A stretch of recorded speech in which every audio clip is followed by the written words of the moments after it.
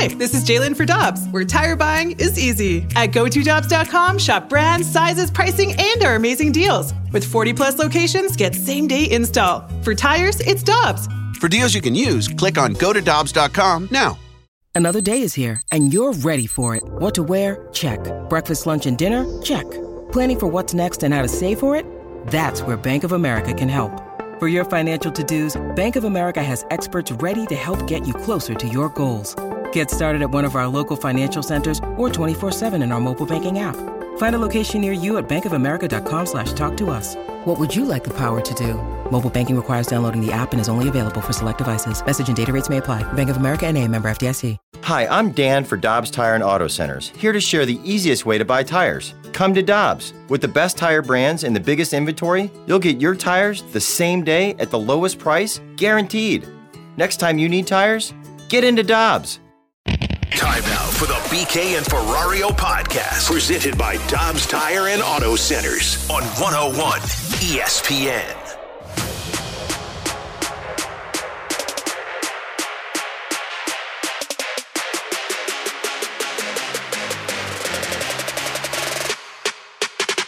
The 3-1 pitch to Donovan. Base hit, out to right, down into the corner. 2 runs will score. Brendan Donovan with his second double of the night.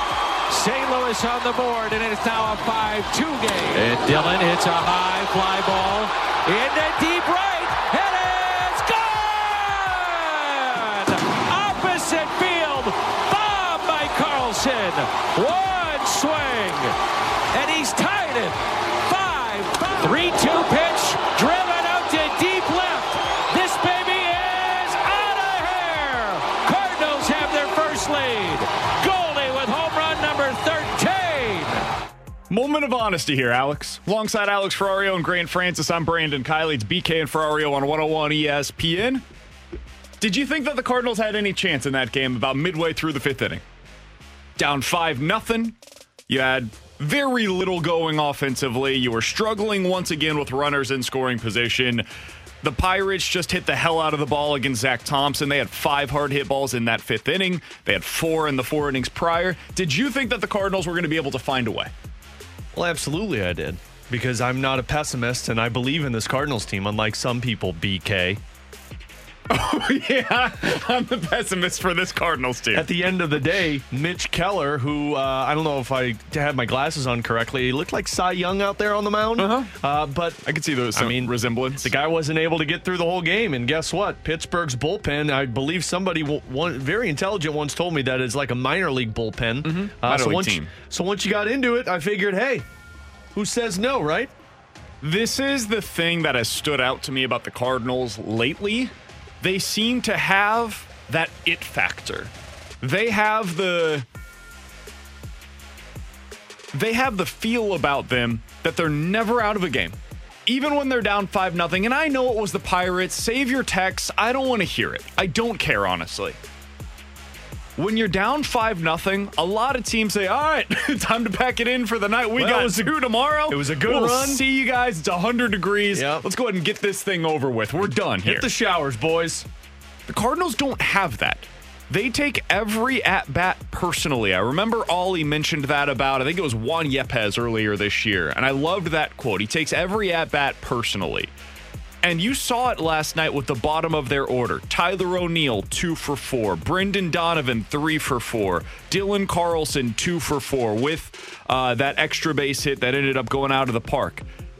That's the kind of thing that this team was missing over the last few years, is getting those kinds of contributions from the bottom half of the order. Let me see if I can beat people to their text on our Air Comfort Service text line 65780, because I'm assuming people are heated right now hearing you say that, BK. But they were trailing the Pirates 5-0. You couldn't get any offense against the Pirates team. You had to come from behind against a bad Pirates team. And you think this is a good team? I do. I think this is a really good Cardinals team. I'm with you, buddy. I think this is a really good team. I think that it factor you're talking about is the same thing that we saw from the Blues throughout the season this year, where at times it didn't look pretty. After those Arizona Coyotes losses, I believe we all came on the air and were like, what the hell's going on here?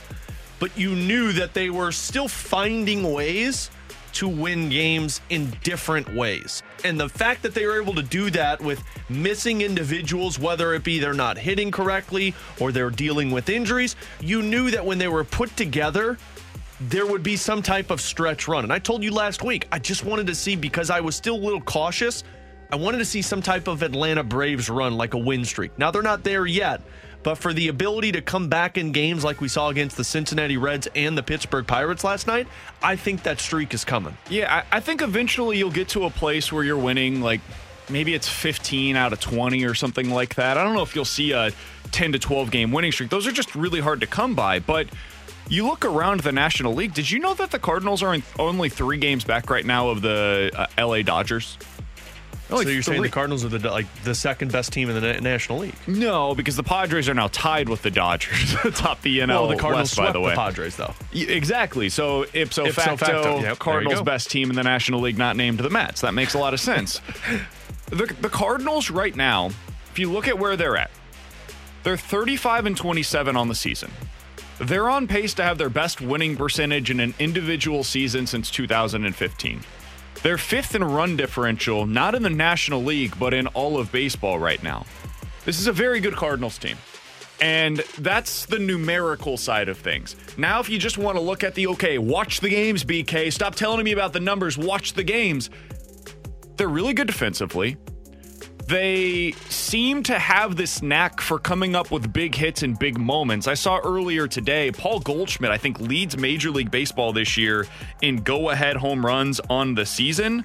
Like, there are so many different things that you can point to right now. Yeah, Paul Goldschmidt recorded his 7th go-ahead home run on the season, Alex. That's tied for the most in the National League alongside Kyle Schwarber. It was his 8th home run last night that he has with 2 strikes. The only guys that have more than him with 2 strikes on the year are Aaron Judge and Byron Buxton.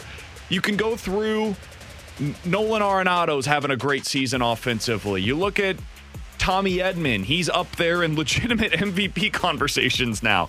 Brendan Donovan has been a revelation. Dylan Carlson looks like he's starting to turn it on. Tyler O'Neill's looking more and more by the day like his self from last year. And now we get the news today that Jack Flaherty's back.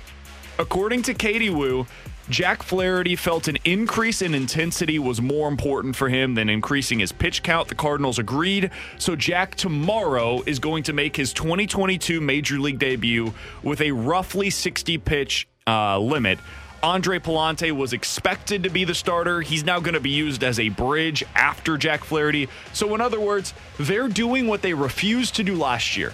I don't know if it was the front office or the manager that didn't want to do it, but Jack Flaherty was ready to come back if the Cardinals were willing to have him back, but they didn't want to do the piggyback thing. And now they're doing exactly that. So Pallante is going to be pitching tomorrow as a bullpen guy. You're going to have Jack Flaherty getting the start.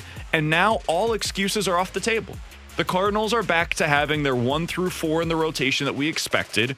And you expect some sort of injuries throughout the season. So I understand Steven Matz isn't out there, but that can't be an explanation or an excuse as to why you're struggling. The Cardinals are back now. And now we get to find out what they really look like when you have both quality pitching with Jack Flaherty, Waino, Michaelis, and who am I missing? Dakota Hudson, your guy. And also all of your guys back available to you position player-wise. This is going to be a lot of fun over the next few weeks to watch. Yeah, look, I can understand people's concern of the fact that the Cardinals weren't scoring a lot of offense immediately against the Pittsburgh Pirates, and, they didn't score against Tampa Bay, and they weren't scoring against Cincinnati. But I think we all can agree, the one area that I'm not concerned about with this team is their offensive ability. The area that I'm curious about, and the area that the jury is still out on of if this team is on that contender tier is their pitching side. If they're able to get health back on their side and not overuse their bullpen and able to keep guys healthy. This is it right here for you. This is either going to turn people's minds to, okay, this team actually is legit and they can do something special this year, or, yep, it's exactly what we expected. Jack Flaherty can't stay healthy. You don't have your ace. Either go make a big trade, or it's just going to be wild card and bust once again. I don't think there's an in-between right now with this Cardinals team because it really does rely solely on Jack Flaherty. So, for anybody that is down on the Cardinals right now, I am legitimately curious why you have more of a pessimistic undertone? I would imagine it's because of what just happened last night. You didn't score any runs against the Pittsburgh Pirates in the first 5 innings. You struggled offensively against Tampa Bay, who's a team that you'd be contending with, and you only took 2 of 3 against Cincinnati. Isn't that baseball? Like, isn't that just kind of... There's the old baseball cliche, right? You win 60 games, you lose 60 games, and it's what you do with the other 42. That's what determines the outcome of the season. Like, the Cardinals were always going to lose some of those games that you didn't want them to. And that's... The Dodgers got swept by... Wasn't it Cincinnati earlier this season? Is that who it was? I keep... Here, I can look it up. It's somebody from the Central. It was the Pirates. The Pirates swept them 2 weeks ago. 6-5, 5-3, 8-4. If the Dodgers can get swept in a series at home against the Pirates, anybody can lose to anybody over a 3-game stretch. That's baseball. It's weird, crazy stuff tends to happen. And it's a long season. These are going to happen. I am legitimately curious, though, what would make people satisfied with a baseball team? Because I think this is about as much fun as you can have watching a team. 162-0. Because, like, you've got young stars. You've got Albert Pujols, Waino, and Yadi potentially having their final years together here in St. Louis. Nolan Arenado and Paul Goldschmidt are having what could be close to, maybe even exceeding, MVP-level seasons. Tommy Edman took that next step as a player.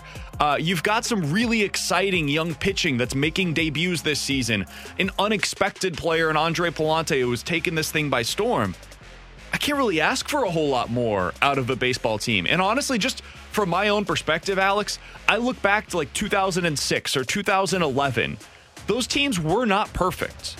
But the story of what got them to the playoffs and then what kind of adversity they had to overcome in order to win the World Series, that makes them all the more special now as we look back on those seasons. Same thing is true for the 2019 Blues, right? That adversity that you go through, the journey along the way, is part of what makes it fun. I actually view this as like an ideal type of a team to root for as a fan. I'm with you. I think the versatility makes this team intriguing. The star power that they have makes it exciting. They've got the youth, which is awesome. You've got a new face in Ollie Marmol, who's winning over a lot of people. And the one thing for me why I think this team feels different than last year is you're currently in first in your division, and you're not falling out of it and looking at 1 month where you have to go on a historical run.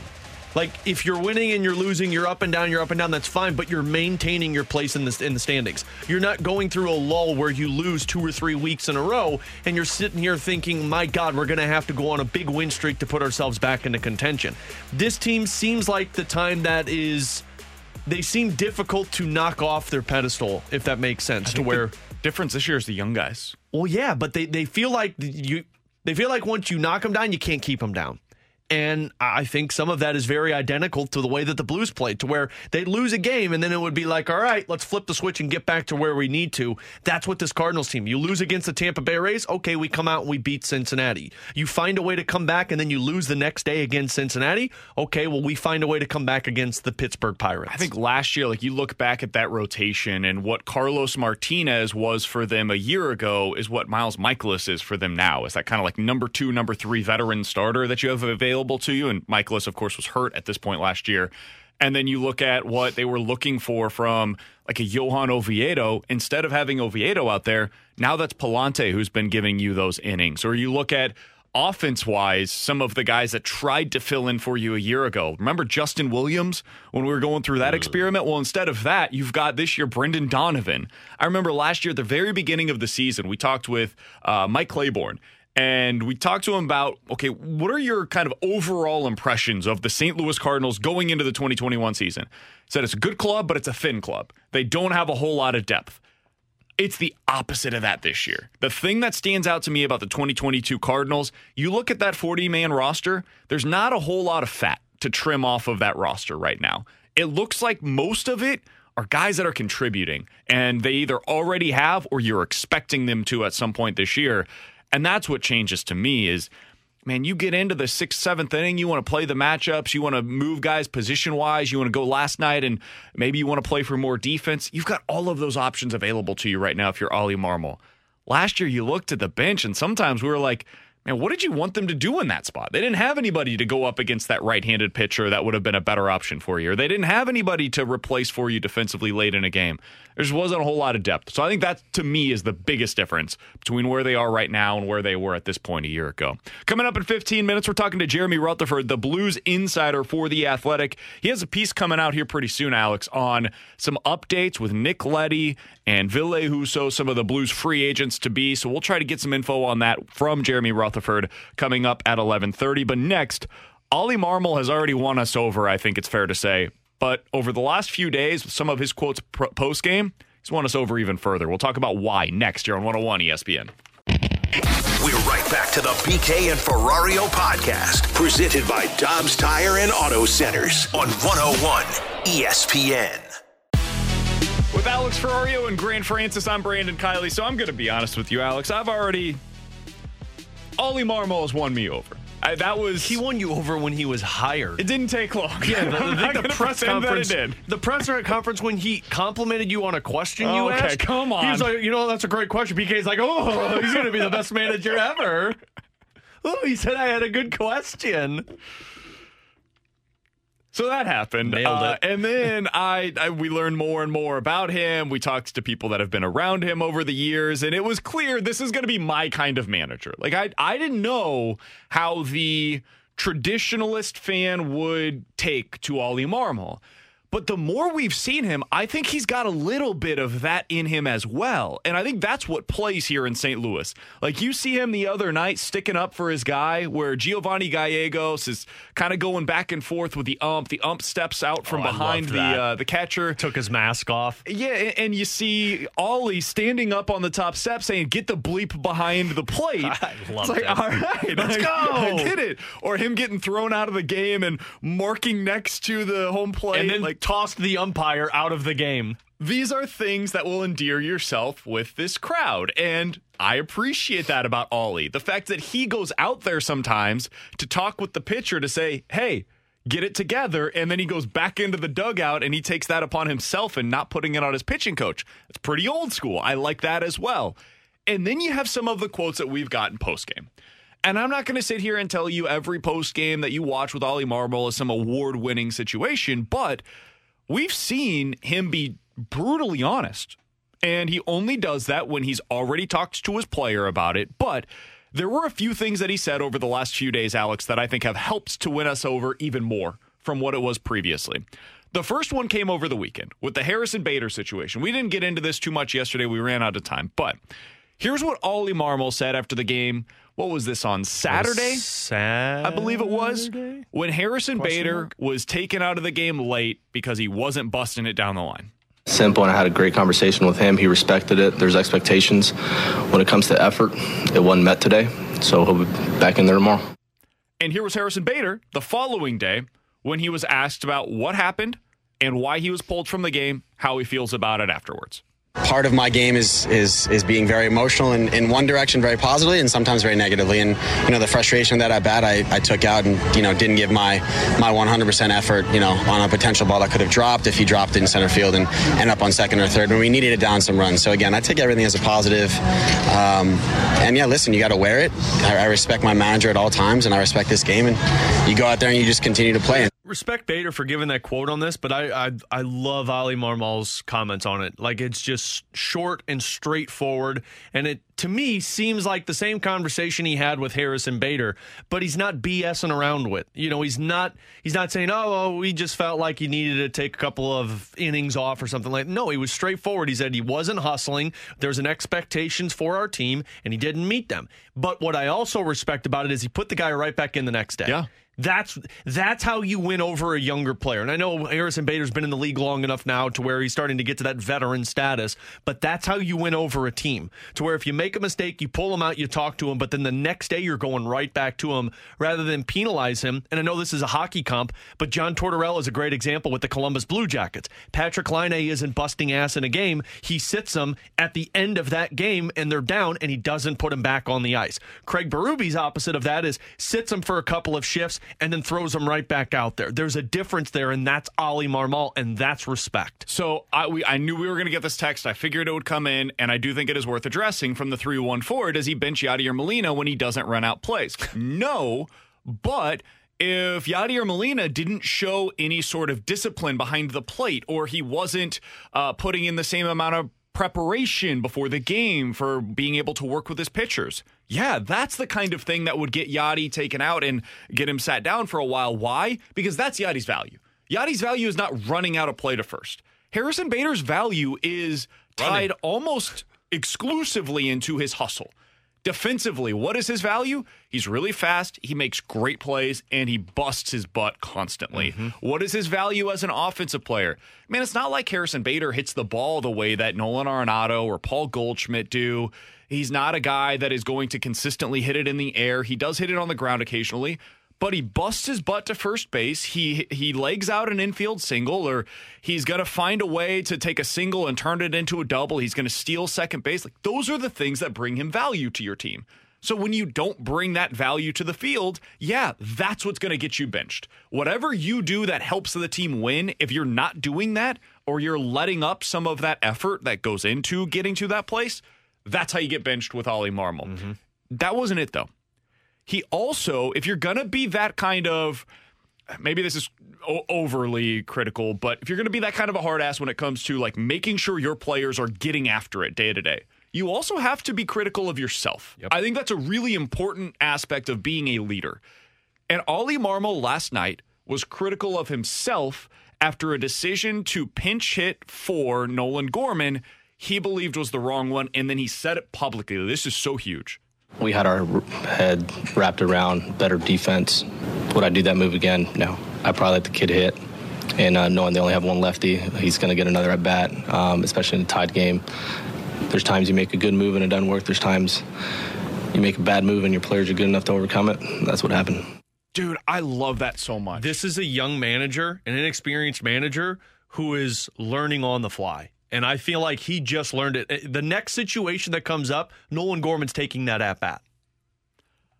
The reason why I love this and why I think it is so important is because when you hold other people accountable, you also have to hold yourself accountable. And if you're doing it publicly, it shows your players, I'm not above you. We are in this together. And today, my job is to put you in the best position to succeed. I didn't get my job done today, but you guys helped us get the job done collectively. And there's going to be days where Giovanni Gallegos doesn't cover first base, or the next day maybe it's a defensive play that's not made and the Cardinals are able to overcome that. Everybody on that team has been in a situation where they didn't get their job done and somebody else helps them and they find a way to overcome it, right? That's Oli yesterday. I didn't think it was a huge mistake. I thought it was all right overall. You got your defense in there, not a huge mistake. I didn't have any issues necessarily with that at the time. The only thing that was weird was the delay. It took a little longer than what it typically would. But I like the fact that he is willing to publicly acknowledge if he makes a mistake in game, according to his own beliefs. Yeah, I like that he is willing to express those thoughts too, rather than shoot down anybody who's questioning it or wondering why he made a move and thinking that I'm always right. No, I know I messed up there, and this is why, moving forward, it's not going to happen again. There was one other thing. This is the one that won me over last night. That I thought was huge. He explained, or he was asked last night, why they stuck with Zach Thompson in the fifth inning. And there were runners at first and third, I think, with only one out, and it was already down by 5. It's a situation that you typically would expect Oli Marmol to go to his bullpen. And in this situation, he not only stuck with Zach Thompson, he didn't even have anybody warming in the bullpen. Here's Oli Marmol after the game explaining why he decided to stick with Thompson in that spot. You watch his demeanor and just overall presence after it happened. He comes in the dugout, and I actually applaud him for the way he handled it. He didn't cave. He didn't get sped up. He attacked the zone, and he got beat. And one thing we said early on was one thing we wanted to see him do was throw strikes, attack the zone, and get after it. He did it, and guys beat him in the zone. I loved this. I mean, Oli Marmol just basically looking at Zach Thompson and telling him, we need you, and we're not going to take you out, despite you being in a jam right now. And I texted you and T-Bone last night. This is Craig Berube 2.0. This is the equivalent of Craig Berube after a game where goaltender gives up a couple of bad goals or Jordan Kyrou doesn't hustle on a play, and he says they need to be better. There's no BSing around it. It's we need you regardless of the jam that you are in, so please be better. And Zach Thompson was. He got out of that inning for him. To me, that's a winning mindset of a manager. And then after the game, Zach Thompson, we don't need this cut because we'll get to JR on the other side here in just a moment, but Zach Thompson after the game was asked about it, and he said, I appreciated the fact that they had that kind of trust in, that I didn't come through for the team, and I feel like I let them down, but it was huge for me to know that they trusted me to be able to get through that spot. And you know what I love about Zach Thompson, too? Remember last year, the Cardinals were at an innings deficit. They're in L.A., and you've got Carlos Martinez on the mound. And it legitimately came to the point where I wondered, is Carlos Martinez trying to hit the eject button on this game where he just doesn't want to be out there anymore? And it was the first inning, and it was like, man, eventually he's going to have to just wear this. It was one of the worst innings we've ever seen by a Cardinals pitcher. And he barely was able to get through it. Zach Thompson last night, after that home run, line out, ground out of the inning, get you through 5, we're ready to go into the 6th. Yep. That is huge, man. It was not a perfect start by Zach Thompson by any stretch of the imagination. He was really good through 4, and then he ran into that trouble in 5. I liked the fact that he responded, and I liked what Ollie Marmol expected out of him. 65780 is the Air Comfort Service text line. Questions and answers coming up at 11:45. Jeremy Rutherford of The Athletic is next. We're right back to the BK and Ferrario podcast, presented by Dobbs Tire and Auto Centers on 101 ESPN. It's time for the Rutherford Report on 101 ESPN. Anything you folks want to know about the fascinating world of pro hockey, here we go. With Alex Ferrario and Grant Francis, I'm Brandon Kiley. By the way, for all of you asking where Tanner Hendrickson is, he's just been on the longest vacation in the history of vacations. He'll be back, I think, tomorrow, right? No, Thursday, I thought. Thursday. Sometime this week. Why are you trying to get Grant out of here faster? We love Grant. We do love Grant. He's done a fantastic Grant's job. Incredible. But for anybody wondering where Tanner Hendrickson is, he's just been touring the entire great state of Texas. Grant, I think you Wally pipped T-Bone, buddy. Well, according to BK, he's trying to get me out of here. Yeah, that's on Don't me. tell T-Bone I said that too, though, please. Right now, we're going out to the Brown and Crouppen Celebrity Line to get our Blues updates with Jeremy Rutherford. You can find his work over at The Athletic. You should do that. He's going to have a great piece later on, either today or later this week, with some updates on the Blues free agents. JR, we appreciate the time as always, my man. How you doing today? Doing well. Just hoping that Tanner and his grandma had a great vacation.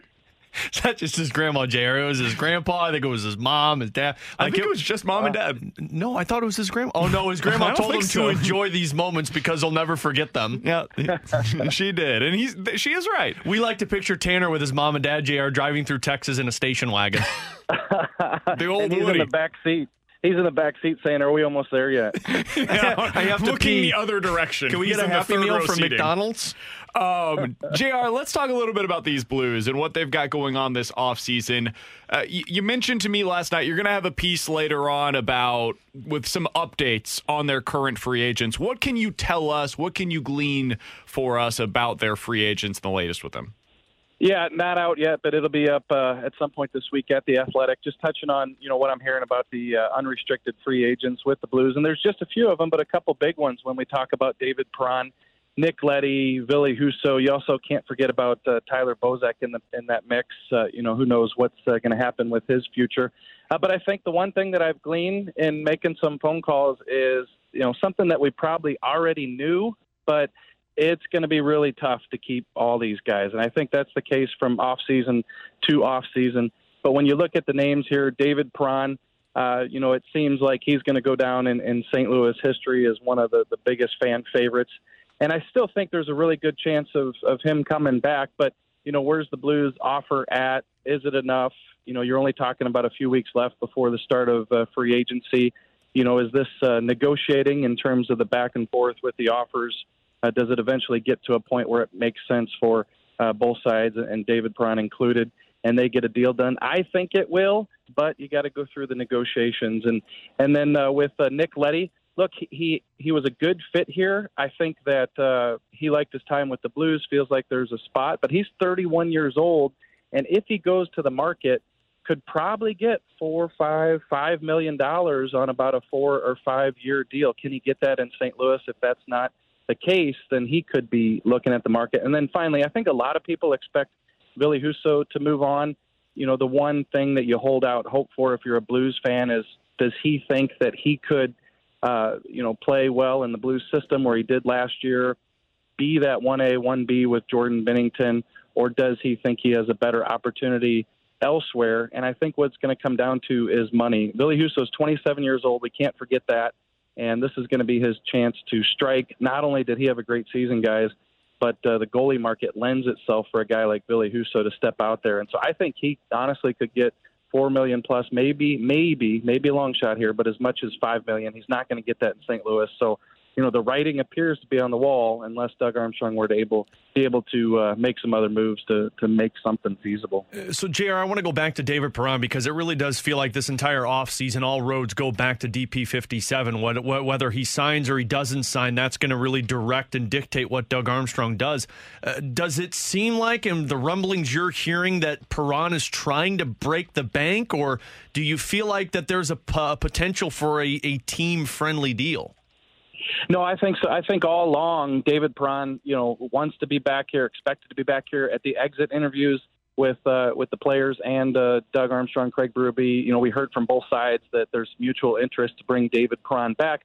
But at what cost? You're talking about $10 million left in projected salary cap space.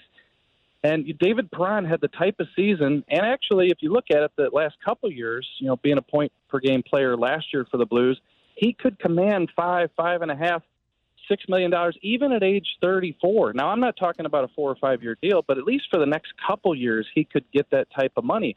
Do the Blues, and we've seen this with Doug Armstrong in the past, he realizes these players fall off a cliff at a certain point when they get to a certain age. That's why he didn't bring back a player like David Backes, even though he was a physical guy, much different than David Perron. Over history, we've seen that that's how Doug Armstrong views aging players. And so if you're him and you want to bring David Perron back, do you do a 2-year deal? Do you do a 3-year deal? Are you talking, $4 or $5 million a year? I don't think the Blues are looking at giving David Perron that much. So I think the offer is probably lower than that. Otherwise, we'd see a deal done by this point. So, again, I go back to this is still negotiations. You can't necessarily say early in the negotiations with just a few weeks left. But it's just part of the process, I believe. You don't think the Blues are at $4 or $5 million right now? I think, you could start to get into that neighborhood. You have to be. I mean, if you have interest in bringing David Perron back, you got to be in that $4 million neighborhood. Like I've speculated that David Perron, if he signed, let's say, a 3-year deal, if you go an extra year on the term, perhaps you could get him in that $3-4 million range. But it remains to be seen if the Blues are in that neighborhood. I think they probably want to do 2 years, and that's why I don't see the AAV going down because I don't know that they're considering 3 years at this point. We're talking to Jeremy Rutherford, Blues insider for The Athletic here on 101 ESPN. JR, the big news yesterday for the Blues was in relation to, what is it, the WHL? Yeah, Western Hockey League. That Jake Neighbors is in. The Edmonton Oil Kings won their league last night. They won their trophy. Now they're going to be playing for the Memorial Trophy in Canada to try to be the best junior team up there. I wanted to ask you about Neighbors and what the Blues are expecting out of him next year. Do they think that coming into the season he's going to be competing for a top 9 forward slot on this team? I think competing is the key word there. And let's back up for 1 second. What a great decision by the Blues. Look, I was many who got caught up in Jake Neighbors and how well he played in training camp and felt like, for a young player, the best I had seen in a Blues training camp, a young draft pick since David Perron. I thought he really, really had a chance to make the team. It was a year where there was going to be a lot of COVID. The Blues had some forward depth. They felt that Neighbors hadn't played a lot of games because of COVID the past couple of years in junior hockey. He did have another year of junior eligibility left, so they sent him back to the Oil Kings. And what does he do? He gets named captain, and they win the WHL championship last night. Not only that, but I think he had 17 points in 19 games. He had a big part in that. He's never going to be able to forget that experience. It definitely built him up, and he's going to be a much better player coming into Blues training camp next year than he would have if he stayed in the NHL last year. It's obviously apples and oranges with the leagues, but you're talking about that experience that he was the go-to guy for them. And so going back to your question, I think he's going to be able to compete for a spot. I believe he's out of junior eligibility. So, now you're talking about the American Hockey League if he's not up to snuff. I don't think, even though he played well on the fourth line, that you're talking about penciling him into a fourth line spot. So, he's going to have to make that top 9, I think, if they're going to keep him on the roster and have him in the lineup on a normal basis. Speaking of that fourth line, JR, we've talked a couple of weeks ago just about the identity of that fourth line and if that's going to be an area of emphasis by Doug Armstrong this offseason. Because of the way that the Springfield Thunderbirds have been performing, and I think they're playing in a Game 7 either tonight or tomorrow night in the conference finals in their AHL tournament, guys like Will Bitton who have performed, and Dakota Joshua, Mackenzie McEachran, is it more of a real possibility that they just view depth for this team and not look through free agency to upgrade the fourth line? Yeah, I think that's going to be, something that the Blues are focused on this offseason. And if I had to answer the question for them, I think you probably have to look outside the organization, and that's to take nothing away from Dakota Joshua and a couple of those names that you mentioned. But they've been in the organization for a couple of years, and when they do come up, I think that you see glimpses, and they put them in for a few games, and they look fine. But then when it comes crunch time, like we saw in the playoffs, there's no Dakota Joshua or Mackenzie McEachran. So I really do think the Blues probably need a veteran presence on that fourth line, because you're likely going to have Alexei Toropchenko on that line. Tyler Bozak, if I would have to guess at this, wouldn't be back. So when you look at that fourth line, is Logan Brown on there? Does he crack the top 9, or is he on that fourth line? He's on a one-way contract next year. I think the Blues are going to have to go out and find some sort of veteran leadership, a guy who's just been through the rigors to come in via free agency or a trade to jump on that spot. And then I think those names that you mentioned continue to be depth guys.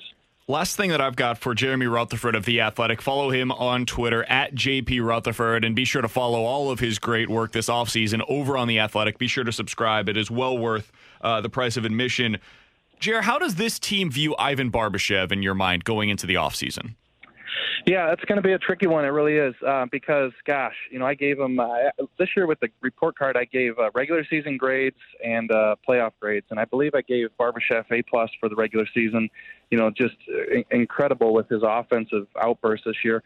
And, he was the same type of player physically, I think, too. But in the playoffs, just disappeared. We don't know the reason. Haven't had a chance to talk to him, and I think I gave him a D or D- for the playoffs. He's got 1 year left on that deal, 2-point-something on the AAV, and then he's going to be due again. So here's the thing. If you see him down the road as a fourth-line player, continues to be a fourth-line player, he's going to get decent money, I think, coming off that year that he had last year. So let's say he plays this year out with the Blues, he's probably going to get more than what he's making right now. And if you're the Blues, are you willing to pay him more than that? So, do you overlook the playoffs, bring him back next year, pencil him into your top 9, and he makes everybody forget about that disappointing playoff experience? Perhaps. But if Doug Armstrong's looking into the future like he always is, then maybe you look at the Barbashev situation and you figure that maybe this offseason is the time to move him while his stock is pretty high, because other teams probably would overlook that playoff. And then you're not talking about giving him a raise next year if you see him as a fourth liner. So there's a few things, a few different ways to look at that Barbashev situation. I still like him. I like the player. I think he could come back and be really good for you next year like he was last year. But you have to consider him going into that final year of the contract. What's going to happen after next year? Jeremy Rutherford confirms exclusively on 101 ESPN that the Blues will be trading him for Jesse Puljujarvi. Appreciate you doing that, JR. JR, you know how I'm obsessed with Jamie Alexiak from the Seattle Kraken? My new obsession. I've never heard you mention it. Well, guess what? My new obsession now is Jesse Puljujarvi from Edmonton. There you go. He had a good year, and he was a high pick, obviously, and looked like he fell by the wayside, but bounced back. No, that'd be a good player to have. All right, there you go. So it is exclusive reporting from JR. I appreciate that, BK. He didn't say that. Just stop putting words in his mouth so nobody does that. Is just tuning in. That did not happen. Because the last time that happened, they put it on social media that I said Colton Parayko was the best defenseman in the National Hockey League, and then I heard it for 3 weeks. JR, appreciate the time as always, man. We'll talk with you again soon.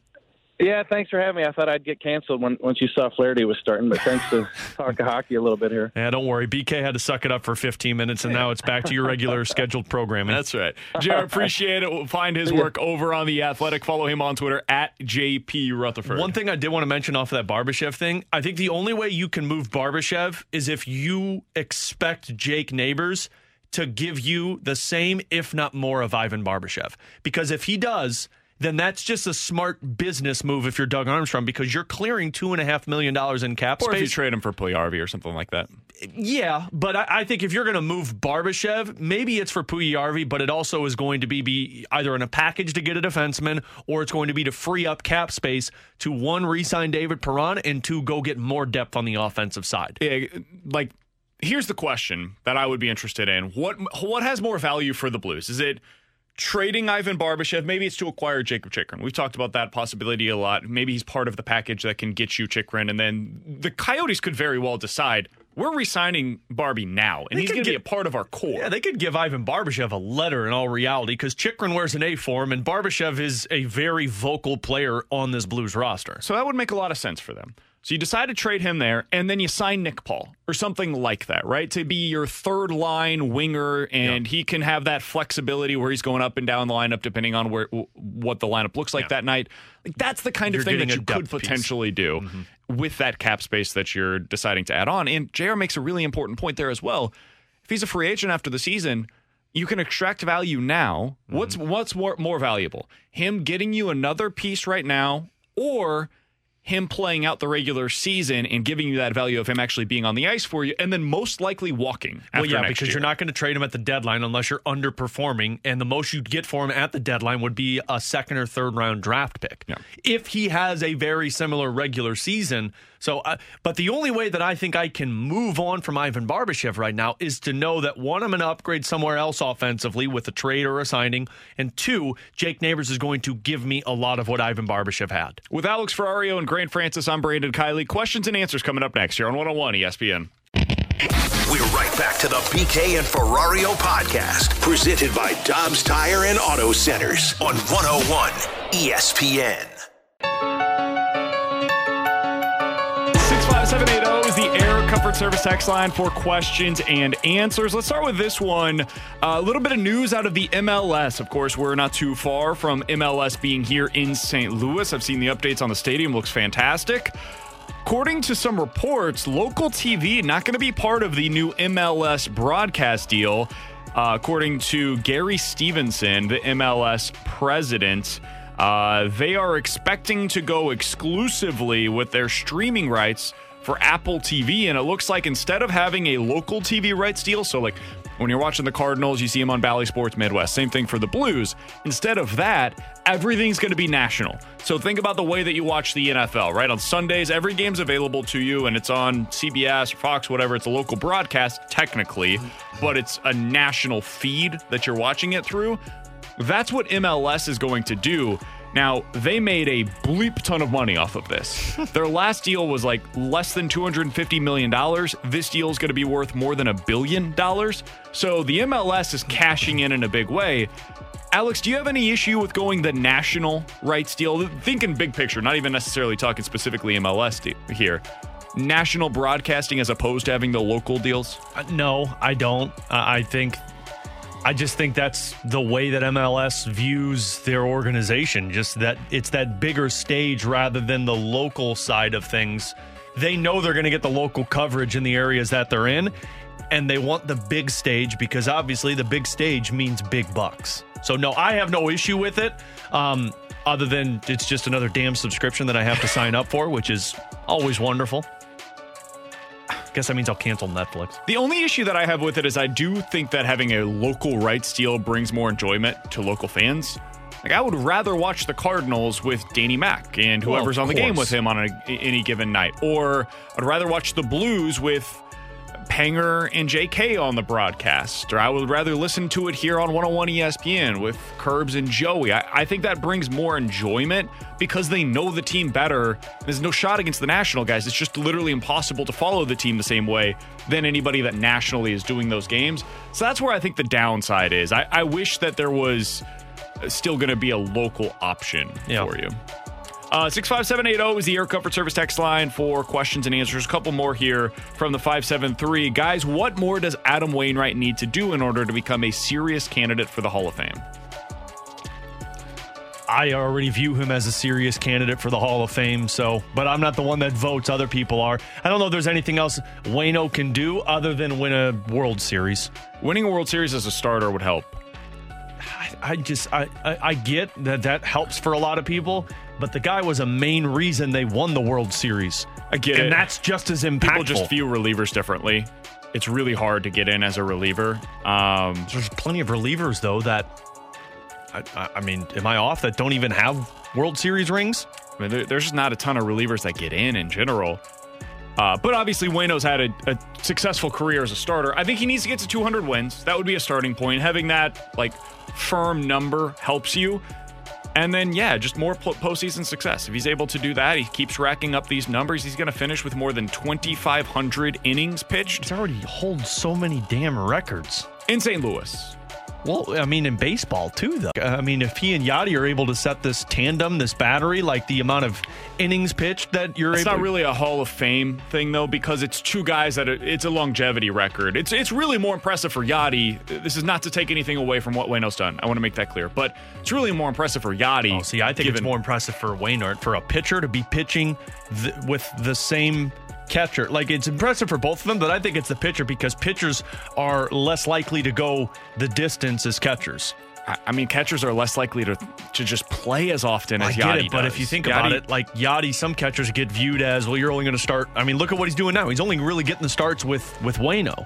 But for the vast majority of his career, it was the opposite, where he was starting 4 out of every 5 days. That's crazy. I don't know. I maybe it is just the homer side of things, but I don't know why people would view it and say, well, he's not there yet. Coming up in about 15 minutes, we'll get into some bet it or forget it. 65780 is the Air Comfort Service text line. If you've got a scenario, we'll tell you if we're betting it or forgetting it. But next, can Brendan Donovan be for the Cardinals what Matt Carpenter was early in his career? Might sound like a strange comp, but something Ollie Marmol said yesterday about Brendan Donovan brought it to mind for us. We'll talk about it next here on 101 ESPN. We're right back to the BK and Ferrario podcast, presented by Dobbs Tire and Auto Centers on 101 ESPN.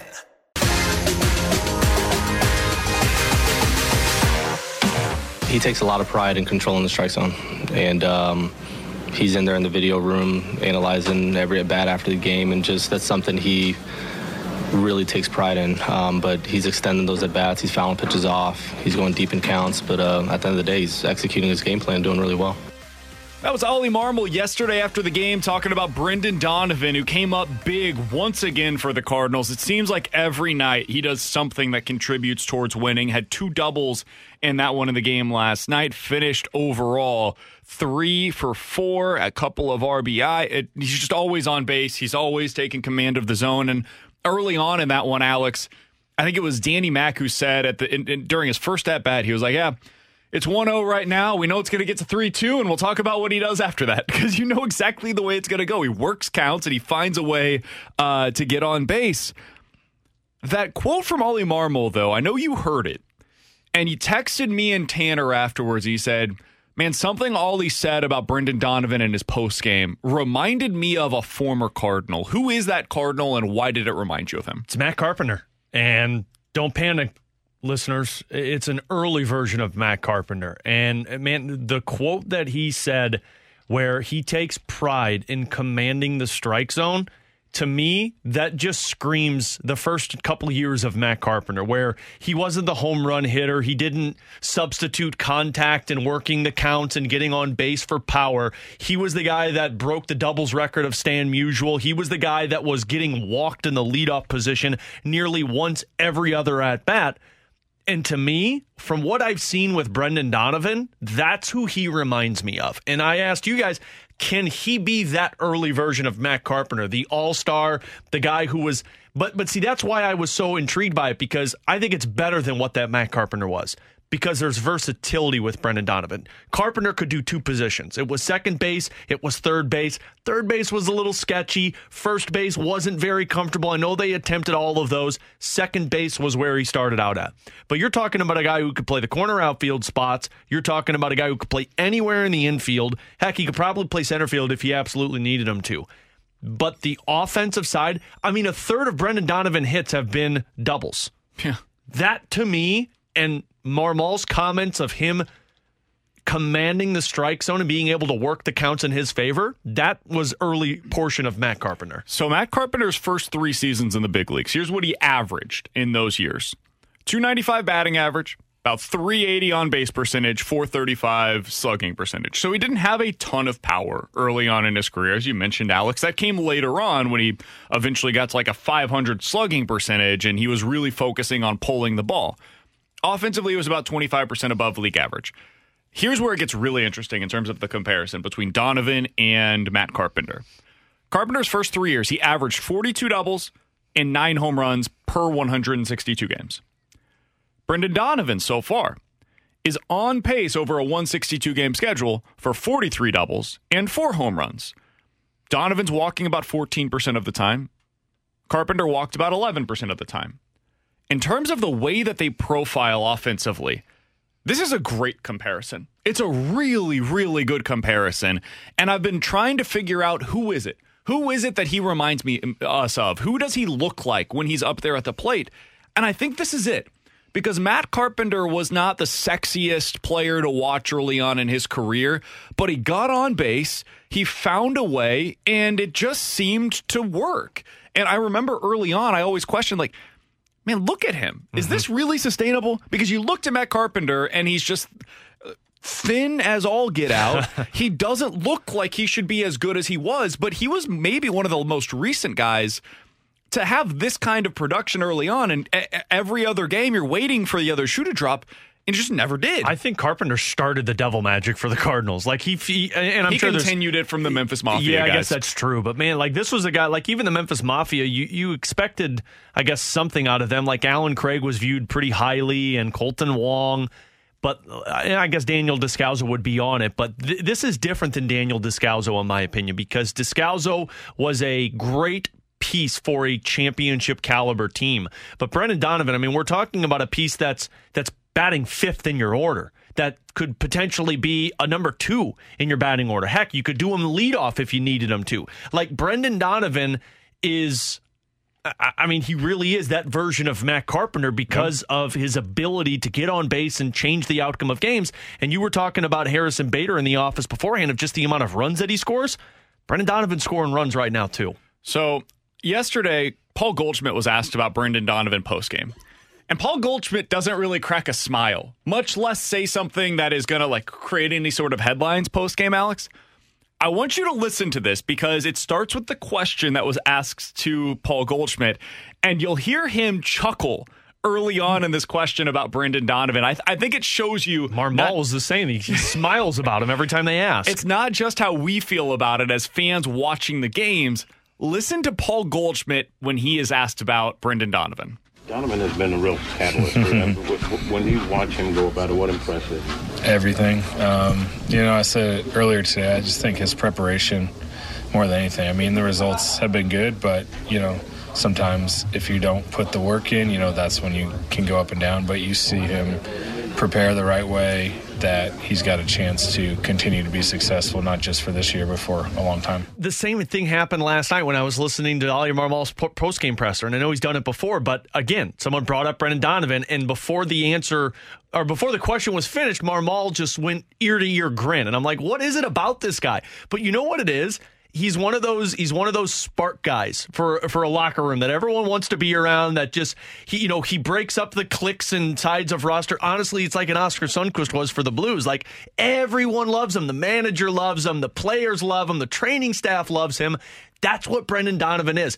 But I also was watching, it was Jim Hayes' postgame, but on the big screen, Mike Claiborne does his star of the game. And he was interviewing Brendan Donovan. And Brendan Donovan is just like the most nonchalant interview where it's just so low-key, 4-word answers, and he just wants to be done with it because he doesn't want to be in the spotlight. Did you see his post-game presser with with Jim Hayes? So Jim Hayes had him in the locker room after the game as well. Him.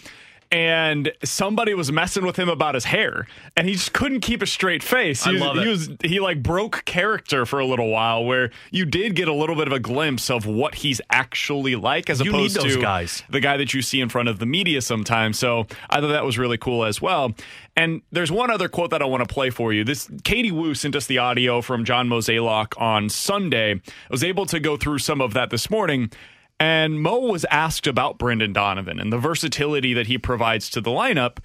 And I know we've compared a million guys to this player from the past, but John Mozeliak went there with Brendan Donovan. For all of you guys that weren't covering the team back when, Ken Zobrist was a free agent, we were probably one of the underbidders on that. And we thought of, having that type of player just gives you so much more flexibility from a managerial standpoint. And now to almost have 2 players that look like that with Tommy Edman and Donovan, it's super exciting. And, I just feel like the types of at-bats he gives you, it's just, when we talk a little bit about what does a Cardinal player look like, he sort of just that's what you sort of think about, plays hard, plays smart, and can play anywhere. See, the thing about it is it's not just those 2 guys. I mean, Nolan Gorman can do second base, can do third base. I thought he took some reps in the minors in a corner outfield spot. No. Yeah, they said that they wanted to keep him on the dirt as long as they could. Juan Yepez, a first baseman, a corner outfielder if you need him to. I know it's going deep into the vault here, but Jordan Walker is going to be a guy who can play first, can play third, can be a corner outfield spot. I mean, and even Paul DeJong, if he's brought back up, can do shortstop, can do third base. I mean, you have versatility that this Cardinals team has not had since I can remember. Yeah, it's really impressive. And we were going to do the lineup game, but we've run out of time here, and the Cardinals are actually getting ready to start. So here's your lineup for today, and it speaks to what you were just mentioning, Alex. Brendan Donovan is leading off for you today. He's playing in right field. Nolan Gorman is batting second, playing second. Paul Goldschmidt is your DH. They're going to get him off of his feet for the first game today. They'll probably play him in the field in the second one. Nolan Arenado is at third. Tyler O'Neill is in left field, batting fifth. Albert Pujols is playing first base today and batting sixth for you. Why are you so surprised by that? This is a perfect opportunity for Pujols to get closer to 700. 70 degrees out there, man. He might like the heat. Not exactly a young man at this point in his career. Harrison Bader is playing in center field. He is batting seventh. Yadier Molina is your catcher today, batting eighth. And Edmundo Sosa is playing shortstop, batting ninth. Matthew Liberatore is your starting pitcher on the mound for the first game today. You've got Miles Mikolas in the second game. Ollie Marmol explained the other day why he went with Liberatore in the first one. He said, because Miles Mikolas sweats a lot. And so they wanted him to play in the night game. I'm not kidding. That is not made up. That is a very real quote from Ollie Marmol. There's one thing that I identify most with Miles Mikolas, and there's a very little list. It's the ability to sweat a lot. I did family pictures with Katie and Adelaide on Sunday, and I told the photographer, you got 5 minutes to get these pictures because otherwise it's going to turn into Niagara Falls off my forehead. We saw that yesterday. We were filming a bit of a commercial. Yeah. Joey kept saying, dab yourself with a napkin. I'm like, dab myself. It's about to start pouring out here, so I get it, Miles. The sweat, man. Come on, man. Coming up in 15 minutes, can Jake Neighbors realistically be a third-line winger for the Blues in 2022? We'll talk about that coming up at about 12:30. 65780 is the Air Comfort Service text line. Better to Forget It is next here on 101 ESPN. We're right back to the BK and Ferrario podcast, presented by Dobbs Tire and Auto Centers on 101 ESPN.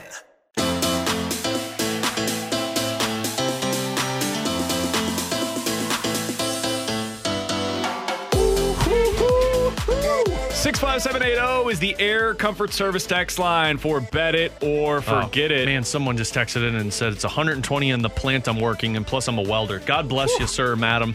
Better to Forget It. You couldn't be paid enough money to attend today's Cardinals game. Oh, Bet It. I was listening to somebody on my way in who was saying if I were to give you 4 green seats, first row for free to today or tonight's Cardinals game, would you take them? Absolutely not. Maybe tonight, no way. But I'm showing up late. Well, see, that's the thing. Even if you show up late, I mean, there's no. I'm not doing it. You know what? If you go to a game like this and you sit through it, you are one heck of a fan. God bless 100%. You. Look at these people that are there right now. God bless these people. What do you think? A couple thousand people at the stadium today? Maybe. I mean, there is no way. And how about the ushers today? Like, God bless them. Props to all of them for being out there and doing this, because this is not ideal temperature. Like, Katie and I went to Grant's Farm on Saturday with Adelaide, and I mean, it's not this, but it was like 95, 96. We were out there for 15 minutes, and we were like, we need to leave. It's miserable. You know, I normally, right when I get home, the first thing I do is go on a run. I can't do it in this heat, Well, dude. you got a Peloton now. Well, yeah, that's for the winter, man. No, it's for the summer. I can't do it in this kind of heat. It's just completely miserable. Yeah. Somebody on the text line said, I had green seats for today's game and then front row bleachers for tonight. I will only be tonight. I'm still debating. Or be attending tonight, and I'm still debating that one.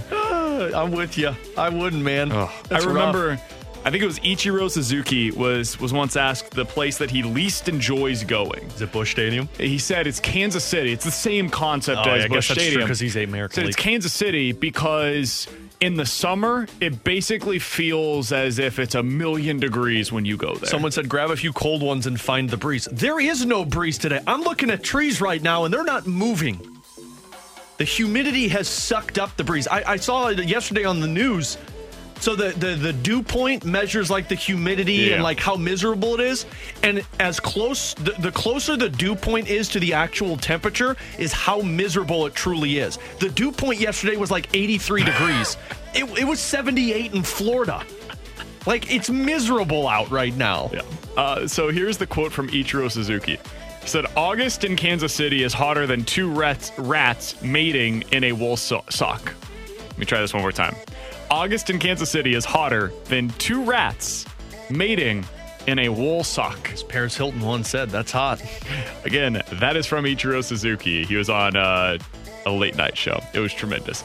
All right, 65780 is the Air Comfort Service text line. Yeah, can we do some sports here, BK? Better forget it. Unbelievable. Better to forget it, Alex. Both David Perron and Ryan O'Reilly signed contract extensions with the Blues this offseason. I'm going to forget it. I don't think O'Reilly signs an extension this offseason. I just think there are other pressing issues for Doug Armstrong to address, and maybe Ryan O'Reilly wants to get it done. I just think if I'm Ryan O'Reilly, I want to see what the landscape of the team is before I re-up. And if Perron re-signs, then maybe I look at it as I'm going to see where the money's at and where you're going forward. So I'm going to say I'm going to forget this one. I think one re-signs this offseason, obviously Perron, and then O'Reilly goes next offseason, or maybe midseason. I think I'm going to bet it if Perron signs a long-term deal. I think if he's here for 3 or 4 years, I could see Ryan O'Reilly saying, you know what? I think he's the type of player that's sort of something he doesn't want to think about going into a season. I could see him signing an extension as well. I think both sign one this offseason. I think they end up bringing back Ryan O'Reilly. The only hang-up that I have is that no-move clause, man. I don't think he's going to command one. I really don't. I think Ryan O'Reilly knows Doug Armstrong. He saw how a captain left because of a no-movement clause, and he loves St. Louis. Yeah. You're a captain. You're on a team that Stanley Cup window is open still, and you're going to back away for a no-movement clause? I just don't. Ryan O'Reilly doesn't seem like that type of player to me. I mean, it's not being like a bad human or something. Of course this is something that I get really frustrated with. Not with you, but just it seems sometimes. No, but I do think sometimes that there is a negative connotation with the player asking for what he has earned, and that is unfair. The player has earned the right to ask for this, and if other teams are willing to give it to him, and other teams would absolutely be willing to give Ryan O'Reilly the no-move clause, just as they were with Alex Pietrangelo, then he can command that. Now, I'm not saying that it's going to get in the way of him in the Blues. I don't know. I don't know what his level of interest is in having that no-move clause, but if that is something that he believes that he is worth, I think he's right. And I am curious to see how it plays into the conversation. Allow me to rephrase that then. It's not that he's that type of person. Ryan O'Reilly seems like a guy that winning a Stanley Cup continuously means more to him than a no-movement clause. And he seems like a guy who understands the mentality of the organization and Doug Armstrong that doesn't want a player to be more... What's the right powerful phrase? More powerful than the organization. Thank you. I understand that completely, and I get what we've heard him mention this a million different times, explain why he believes what he does with the no-move clause. Right, wrong, or indifferent doesn't much matter. That's his belief. It's kind of like the Cardinals and how they view the 10-year contracts. I can disagree with it all I want. I can adjust how I feel about what they're going to do based on those. So with Doug Armstrong, the no-move clause, the way that I look at it for Ryan O'Reilly specifically is if he wants one, he's got 1 year left on his contract. I understand he wants to win, and there are a lot of winning teams that would love to have Ryan O'Reilly. And there are a lot of winning teams that can afford him. They could figure it out. When Ryan O'Reilly hits the market, if he does, there will be, 20 different teams that would be willing to offer him a solid market value deal that gives him a no-move clause? And many of them will be contenders. Maybe, but are they contenders on the same level as St. Louis? I don't think so. I don't know, because I don't know what the outlook's going to be next offseason. But when Ryan O'Reilly becomes available, yeah, if you're another team, for the same reason why the Blues wanted him and still continue to want him, other teams will as well. So I think that I say this. I think something gets done this offseason with him, because I think that they want him here long term. That's my one holdup, though, is what's going to happen with those with the no movement clause. 65780 is the Air Comfort Service text line for bet it or forget it. Guys, bet it or forget it. Paul Goldschmidt will finish the year with at least a 300 batting average and 30 or more home runs. Bet it. I mean, the guy's unreal this season. more than 30 home runs seems very realistic. 300 is tough, but I mean, the back of his baseball card, he's always floating around that. And if you're performing the way you have been this season, that seems like it's also pretty easy. So I'm going to bet this one. I think I am too. The 300 is the part that I'm not sure about, because it's so hard to hit 300 in today's game. How many guys? I think it was like 5 guys hit 300 last year. I'll have to look that up among qualified hitters. But the only Cardinals over the last 20 years to hit 300 in an individual season with at least 30 home runs. So this would be the list that Paul Goldschmidt would be joining. The last to do so was Big Puma back in 2011. Before that, you have to go all the way back to Pujols, who did it 10 times in his career here in St. Louis. Jim Edmonds did it in 04. Roland did it in 04. Edmonds did it again in 01, and then Big Mac did it in 2000. Pretty good company to be in. The entire list of guys that have done it, and then Paul Goldschmidt would add himself to that list. Add Goldschmidt to that list. Not too shabby. 65780 is the Air Comfort Service text line to get involved in the show. Coming up in about 15 minutes, we're going to dive into the junk drawer, but next, can Jake Neighbors realistically be a third-line winger for the Blues? And would that upgrade what they have in their lineup? We'll talk about it next year on 101 ESPN. We're right back to the BK and Ferrario podcast, presented by Dobbs Tire and Auto Centers on 101 ESPN.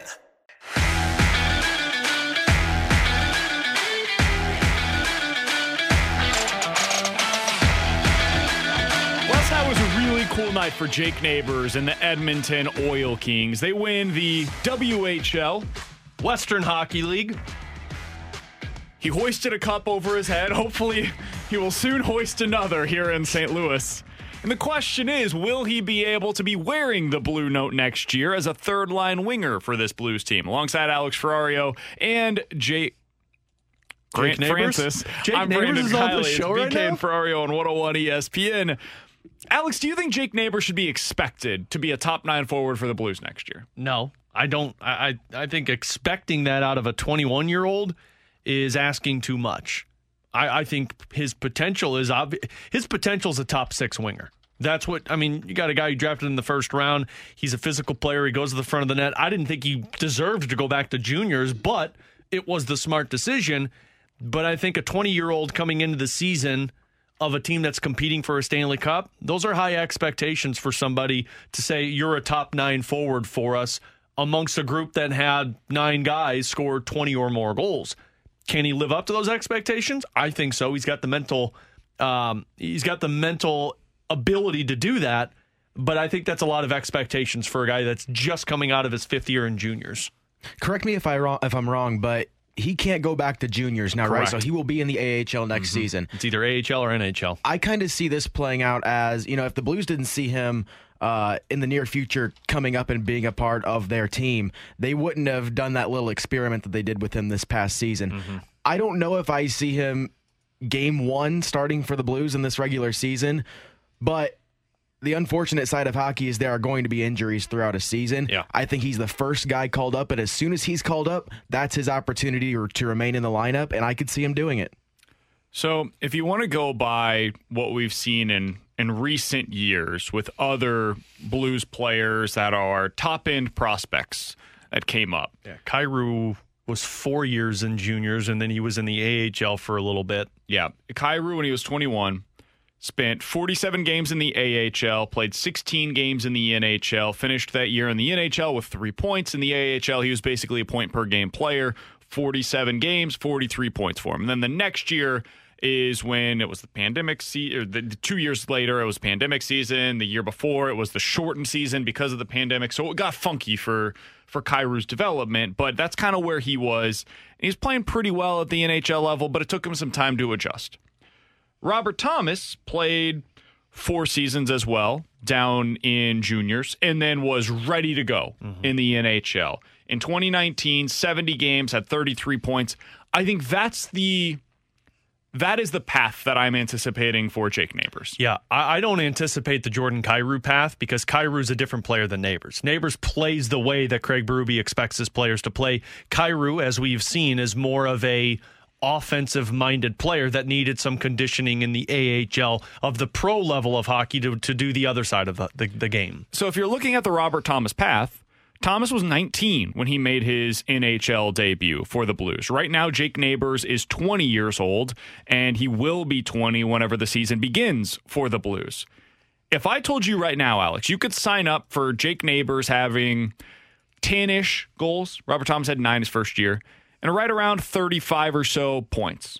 Would you lock that in today if you could for the Blues? Yeah. Spending the entire season here in St. Louis, 10 goals, 35 to 40 points. Absolutely. Because that is, to me, that's a player that is growing into that NHL workload. So, yeah, I would sign up for that in a heartbeat. Is that enough for you on the third line? No. Given the way that this team's currently constructed, is that enough for you to compete at the highest of levels with this current roster that we're expecting back next year? No, that's a fourth-line player for me. And if you remember correctly, those numbers that you gave off Robert Thomas's that first season, it was a lot of those points came in the second half of the season because the team struggled in the first half. Because remember, Pat Maroon was struggling. You really weren't getting a lot of Tyler Bozak. I remember vividly Thomas being healthy scratched a few times in the first portion of the season. Now, it was a different head coach also, Mike Yeo, compared to Craig Berube. But to me, those numbers are a underperforming third liner and an overperforming fourth liner. So you're kind of in between there. And I think Grant said it perfectly. You're going to have injuries, so you'll be playing in the top 9. But I think the best case scenario for Jake Neighbors and the Blues is to come into this season and say, you're going to start out on our fourth line and give us an identity on that fourth line. And then as the season progresses, as you continue to improve, you could end up being a top 6, top 9 forward for us. And I could really see that happening because one thing that I really like about Jake Neighbors, and it goes back to what Craig Berube says all the time, the compete level. Mm-hmm. He has that. I mean, he's on the ice, and he is never taking a shift off. There's not one moment where you're like, God, he's really just not in the play. That's what Craig Berube loves, and that's why I could really see him earning a role. And thinking about this, BK, like we've spent so much time talking about finding an identity for the fourth line. What if the identity for the fourth line next year is Alexei Toropchenko on one wing, Jake Neighbors on another wing, and you have a veteran presence in the center position on a fourth line, and you're still finding some piece, whether it is the same top 9 that you had, or maybe you're going out there and getting some other piece to be in your top 9.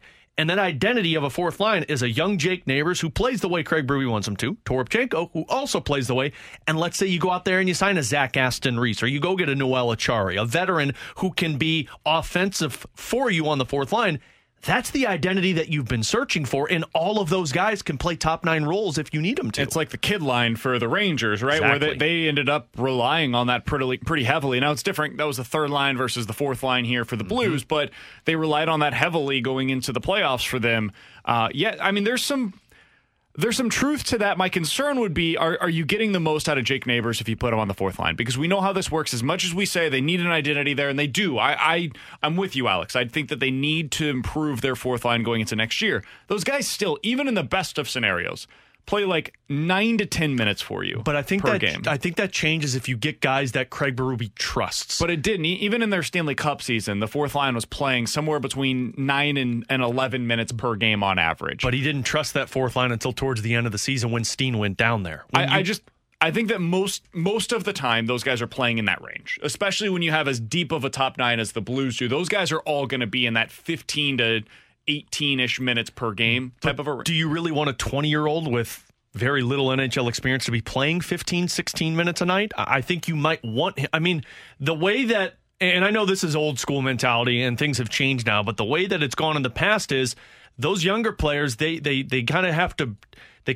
to work their way into a top 9, and you come in and you kind of grind it out on the fourth line. You learn the ropes. You go through an NHL season, because also let's remember he's going to be going through an 82-game schedule next year if he's on the NHL roster. It's not going to be the 40-game season that the junior teams are. Like, it's a longer season. I think if you can start out the year with a guy on the fourth line that's just going out there and playing 9, 10, 11 minutes a night, and you're getting the trust from the head coach and you're learning the ropes, then as the season progresses, when injuries pop up, that's where you get that, hey, let's trust you a little bit more. It's very equivalent to Oskar Sundqvist and Ivan Barbashev. Brought up as guys to play on your fourth line, but then when injuries popped up, Sundqvist became a top 9 winger. And then but they weren't the Barbashev. Prospects that Jake Neighbors is. Barbashev was a second-round draft pick. But not in the same ilk that Neighbors is considered to be a top prospect, not just for the Blues, but in the NHL. He's like a legit high-level prospect. I think they're pretty similar. I mean, Barbashev was a 100-point player in junior hockey. Like, this was a guy that they looked at and they're like, hey, this could be somebody, and he never reached that potential. Sundqvist might be reached. He was with Pittsburgh at the time, though. I just don't remember. He was traded for Ryan Reeves. Whoa. Ryan Reeves is fantastic. I love Ryan Reeves, but if you're getting traded for Ryan Reeves, you're not considered at that point to be a legit top prospect in the NHL. In all reality, I think the good comp is an Ivan Barbashev, because they're very similar. Now, I know Neighbors was a first-round draft pick and Barbashev was a second-round, but Neighbors was a late first-round draft pick. So, I mean, like, that's why I said earlier, like, if you're gonna move Barbashev, I think Thomas is the comp. That's what I was getting to, is like, I think the comp for, and I'm not saying he's going to become Robert Thomas. I'm not putting those kinds of expectations on him, but the development curve of getting here very quickly, starting your NHL career earlier than most guys do. Thomas was 19. We're looking at 20 years old for Jake Neighbors. And Thomas immediately was ready to go playing 13-plus minutes per game. By year 2, he was playing more than 14 and a half minutes per game. I think that's the trajectory that I would like to see for Jake Neighbors. And if the Blues were not even willing this year to have Logan Brown playing fourth-line minutes, I'm just not sure you're going to see that this year from Jake Neighbors either. I think the way that they're going to view this is he's either going down to the AHL and playing more than 15 minutes per game for them, or he's going to be here on your third line playing 13-plus minutes for you here. I could be wrong. It's happened before. It will happen again at some point, probably.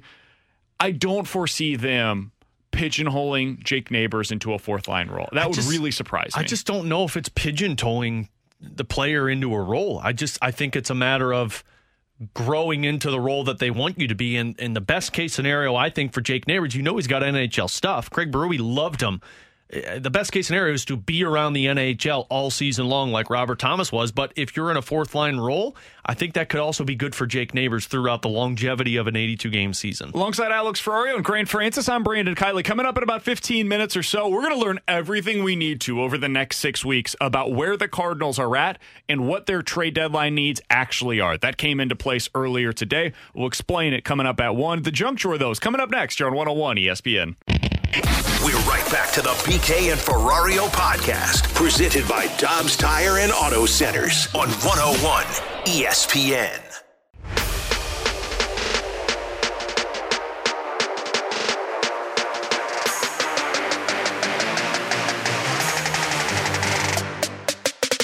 With Alex Ferrario and Greg Francis, I'm Brandon Kiley. Coming up in about 5 minutes or so, the next 6 weeks are going to tell us everything we need to know about the Cardinals leading into the trade deadline. It will show us exactly what they need. But right now, let's dive into the Junk Drawer here on 101 ESPN. Alex, I saw this the other day. It's a graphic about where people are meeting before they get married, right? So where couples meet and how it's changed over the years. So, for example, about 50 years ago, so 1970. Probably met at the disco. Most people met through friends, or they met through family. Not like literally they were meeting family and they married them. Because electricity wasn't alive then, was it? 50 years ago? Yeah. Yeah, man. Electricity was around. Thomas Edison happened to come before then. They didn't have phones then, right? There were some people that met in bars or restaurants, and there was a stunning number of people that say they met as coworkers. That was actually the second highest rate of where people met, and that ended up becoming couples. Where do you think that is now? The number one place where people meet online before they become a couple. Online or some type of app. 40% of couples meet online. The second place for most where the couples meet is in a restaurant. That's at about 25%. At a restaurant or a bar. Oh, okay. I was gonna say a social setting. Is that like putting your number on a check and seeing if they call you? Yeah, that's how you go up. You got a number. It usually doesn't work. I'm looking for number 7. Number 7, Turkey Reuben. No, okay. Andrew Marsh just texted me and said Hinge. That's the dating app that he keeps pushing. I do wonder if some of the people that responded to this poll, if they were like, well, we met on the app, but then we met in a bar, so I'll go with a bar. I met on the app in the bar. Yeah, that might have something to do with it. The one that has really dropped, Alex, and I'm curious if you have an explanation as to why this would be, maybe. Dude, I don't even know how I met my wife. Meeting as coworkers. It was in 1990, it peaked right around 20% of all couples. It was the second leading way that couples met. And now it's down to about 10%. Because I think there's a lot of rules about like office relationships now. Yeah.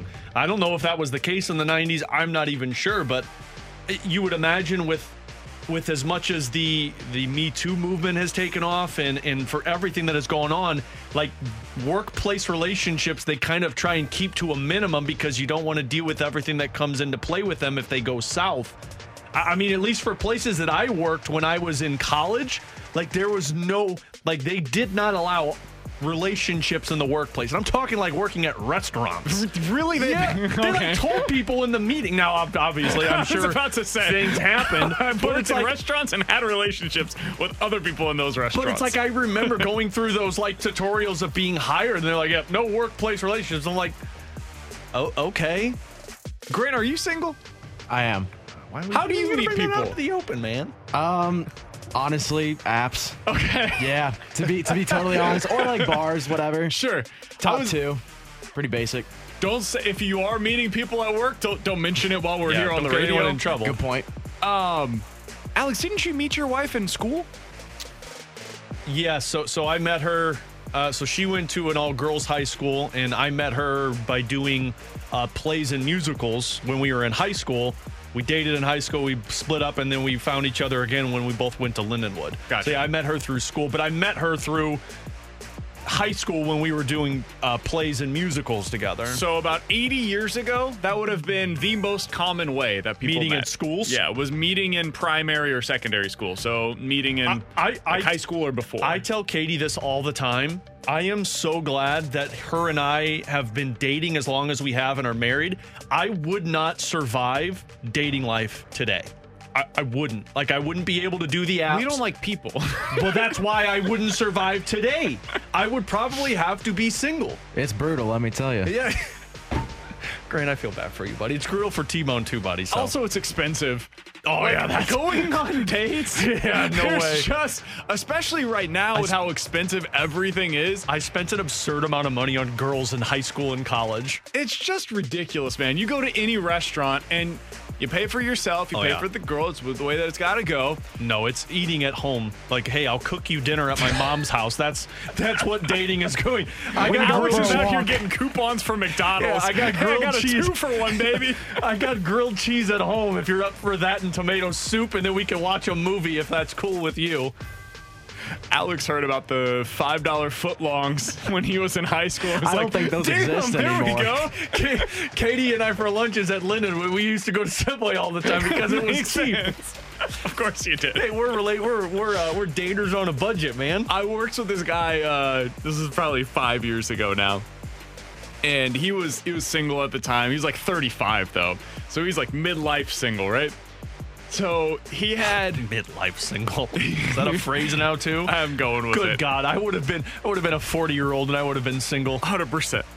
So he's going on all these dates with these different women. He goes to this wine bar one night, and he had a couple of drinks, and the girl had a couple of drinks, and then they decide, they're hitting it off. It's going well. So he's going to order a bottle of wine. He says, you can go ahead and choose which bottle you'd like, and we'll go ahead and grab that, right? He doesn't know anything about wine, so he's like, I'll let you go ahead and choose. You seem to know Smart what you're doing. Smart play. Make her seem like she's the intelligent one on it, and you know nothing. The problem is he didn't realize that she purchased a $200 bottle of wine. Saw that one coming. Yeah. Yikes. He gets the bill afterwards, and he was like, what am I supposed to do here? Do I say, could we split this? Are we going each of us? I didn't realize that I was in a spot where I was going to be spending $300 on this meal on our first date. You go up to the guy and be like, look, I didn't know that this was the case. So I need you to. You already had the wine. I need you to take the wine off. I need you to put a smaller wine on here, and I'll come back after I drop her off after this date, and I'll start doing some dishes for you. Alex would 100% do that. He's not kidding. Hey, I'm gonna go drop her off. I need you to put a really cheap bottle of wine on here. I'm gonna go drop her off after this date, and I'm gonna come back and I'm gonna do dishes the rest of the night. Somebody asked me who this story is about. So the guy that I worked with in Kansas City, when I was doing radio out there in Kansas City, was one of those guys. He ended up spending $350 on his first date with this woman who never responded to any of his texts. Plain and simple. It's the best. I applaud anybody who is trying to date and successfully accomplishes a relationship in today's world. I wouldn't be able to do it. I couldn't either. I would just put headphones on all the time and stay at home. Coming up in about 15 minutes or so, we'll dive into some NFL quick hitters, some news and notes from around the league, including which second-year quarterback NFL general managers seem to believe is going to have the best year. Who would you bet on? We'll tell you who the GMs are betting on coming up in 15 minutes. But next, the next 6 weeks, we're going to learn everything we need to know about the Cardinals as it pertains to their trade deadline needs. We'll explain why coming up here on 101 ESPN. We're right back to the BK and Ferrario podcast, presented by Dobbs Tire and Auto Centers on 101 ESPN.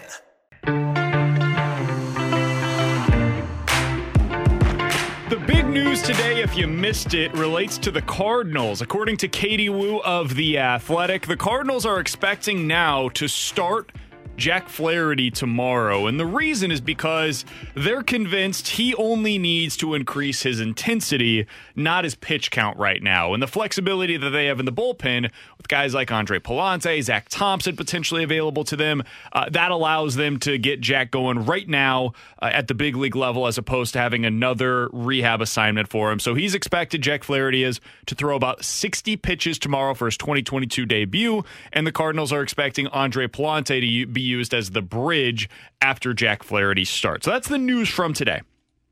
What does it mean?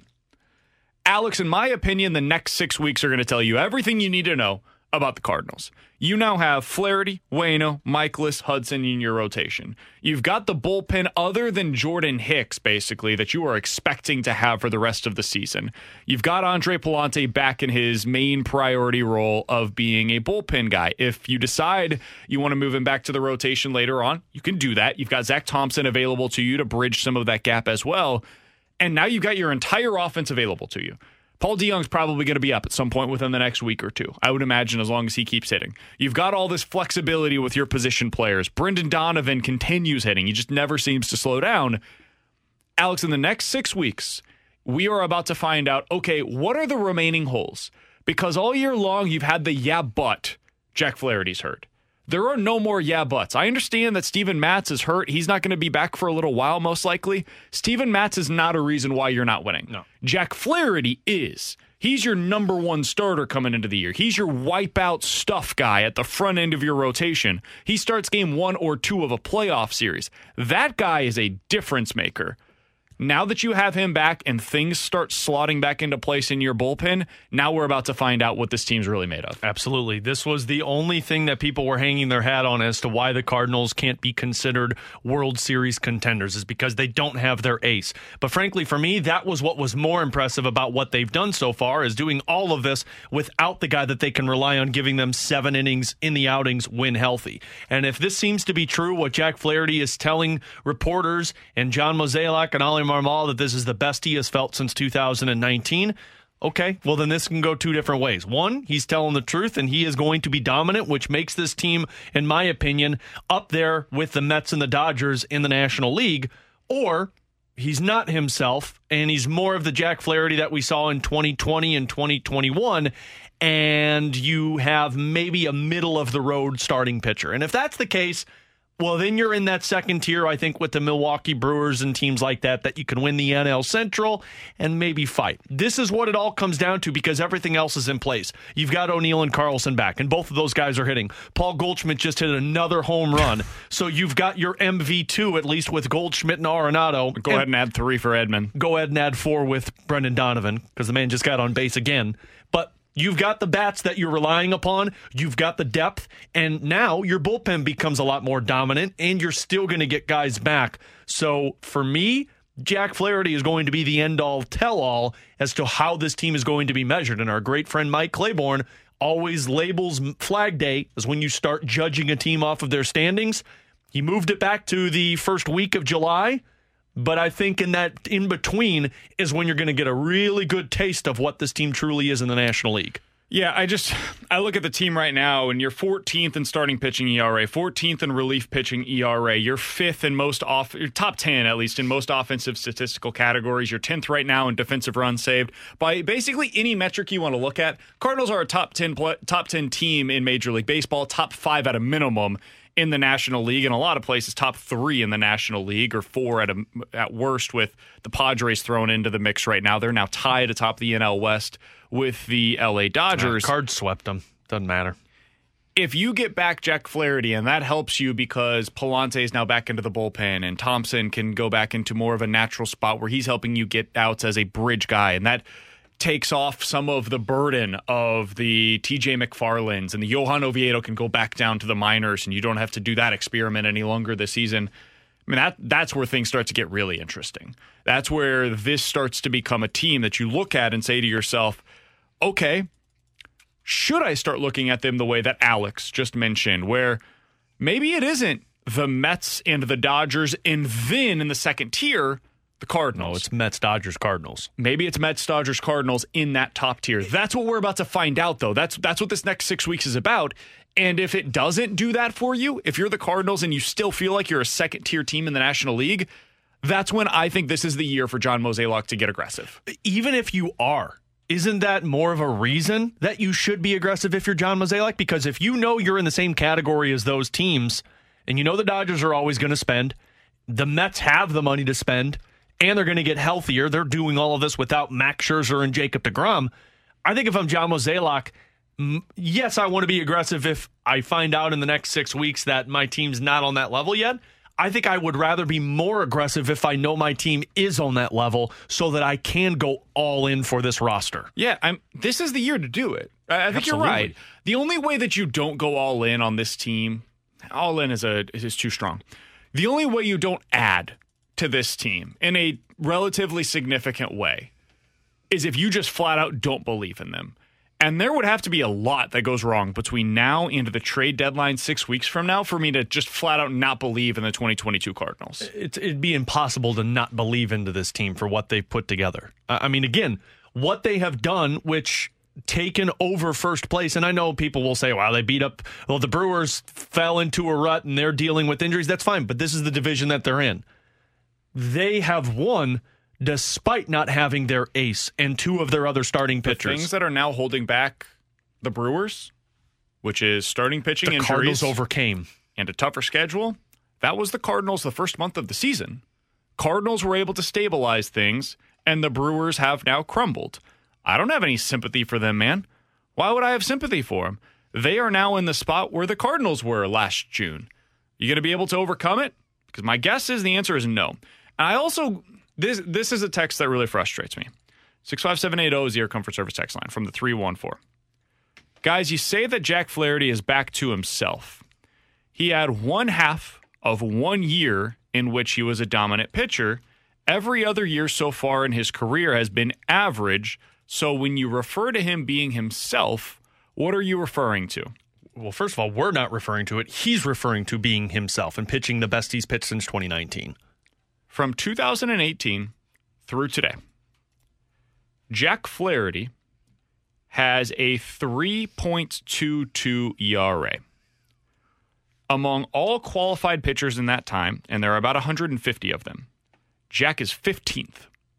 The guys that have similar ERAs to Jack Flaherty in this stretch are Shane Bieber, Sandy Alcantara, Chris Sale, Max Fried, Zach Wheeler, Brandon Woodruff, Blake Snell, Miles Michaelis, Chris Bassett. Those are the guys in the range of a 3.1 to a 3.4 ERA since the start of the 2018 season. Those are guys that are legit number one starters. I just read you a list of number one starters for other teams. The Cardinals have one of those. In fact, they have 3 guys that are in the top 24 of this list in terms of starting pitchers ERA since the start of the 2018 season. It's Jack at number 15. You've got Miles Michaelis at 22 and Adam Wainwright at 24. That's what you're missing right now. You're missing the number one player on that list for you since 2018. I understand that if you've got criticisms of Jack Flaherty, that's fine. I'm not going to tell you shouldn't. But Jack Flaherty's a really good pitcher. And when he's on, he's the best pitcher, most talented pitcher on the staff. There are no ifs, ands, or buts about it. You ask 29 other teams, they would love to have a Jack Flaherty on their roster, and that tells you what type of pitcher you have. And I mean, Jack Flaherty has proven it, regardless if people like him or don't like him, what he says, what he does, if he stays healthy or not. Jack Flaherty is an asset to this team when healthy. And even at his worst, you're looking at a guy who puts this team into the conversation of could potentially win a World Series. Alex, do you like Max Fried? Do you think he's a pretty good starter? He's Atlanta, correct? Yeah. Yeah. I mean, what about Brandon Woodruff? Damn, you think World he's Series. Pretty good starter? Yeah. Do you like Blake Snell? Pretty good starter? Well, I loved Blake Snell before he went to the Padres. Chris Bassett, pretty solid. Yep. Good pitcher, does well. I would say that a lot of people were talking about the Cardinals going to acquire him. What about Carlos Rodon? You think he's probably? I wanted him in the offseason, so yeah. Frankie Montas, did we talk about him as well? Frankie Montas, talked a lot about him. Those are all guys that are pitching roughly the same or fewer innings than Jack Flaherty over the last few years. Because we got another text on the text line. Yeah, but what about the innings total? You got to take that into account as well. Guys, Jack's been hurt. Pitchers get hurt. Welcome to the modern game. This is how it works, unfortunately, is that guys have to deal with stuff. And Jack has obviously had to deal with a lot more injuries than he certainly would have liked over the last 2 seasons in particular. And then you had that weird 2020 season where you had all of the pandemic COVID issues that they had to deal with, and they were super careful with Jack as a result. His ERA looks bad because of one start that he had, but otherwise he was really good in 2020.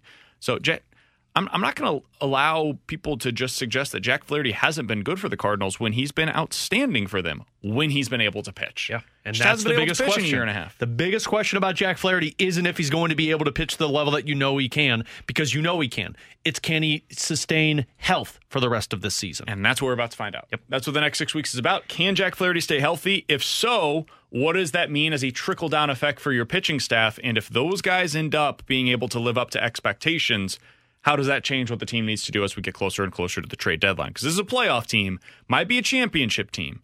We're about to determine what the ceiling of this outcome is coming up here over the next 6 weeks. Next, it's time for some NFL quick hitters, including news and notes and which second-year quarterback is expected to be the best this year. We'll talk about it next year on 101 ESPN. We're right back to the BK and Ferrario podcast, presented by Dobbs Tire and Auto Centers on 101 ESPN.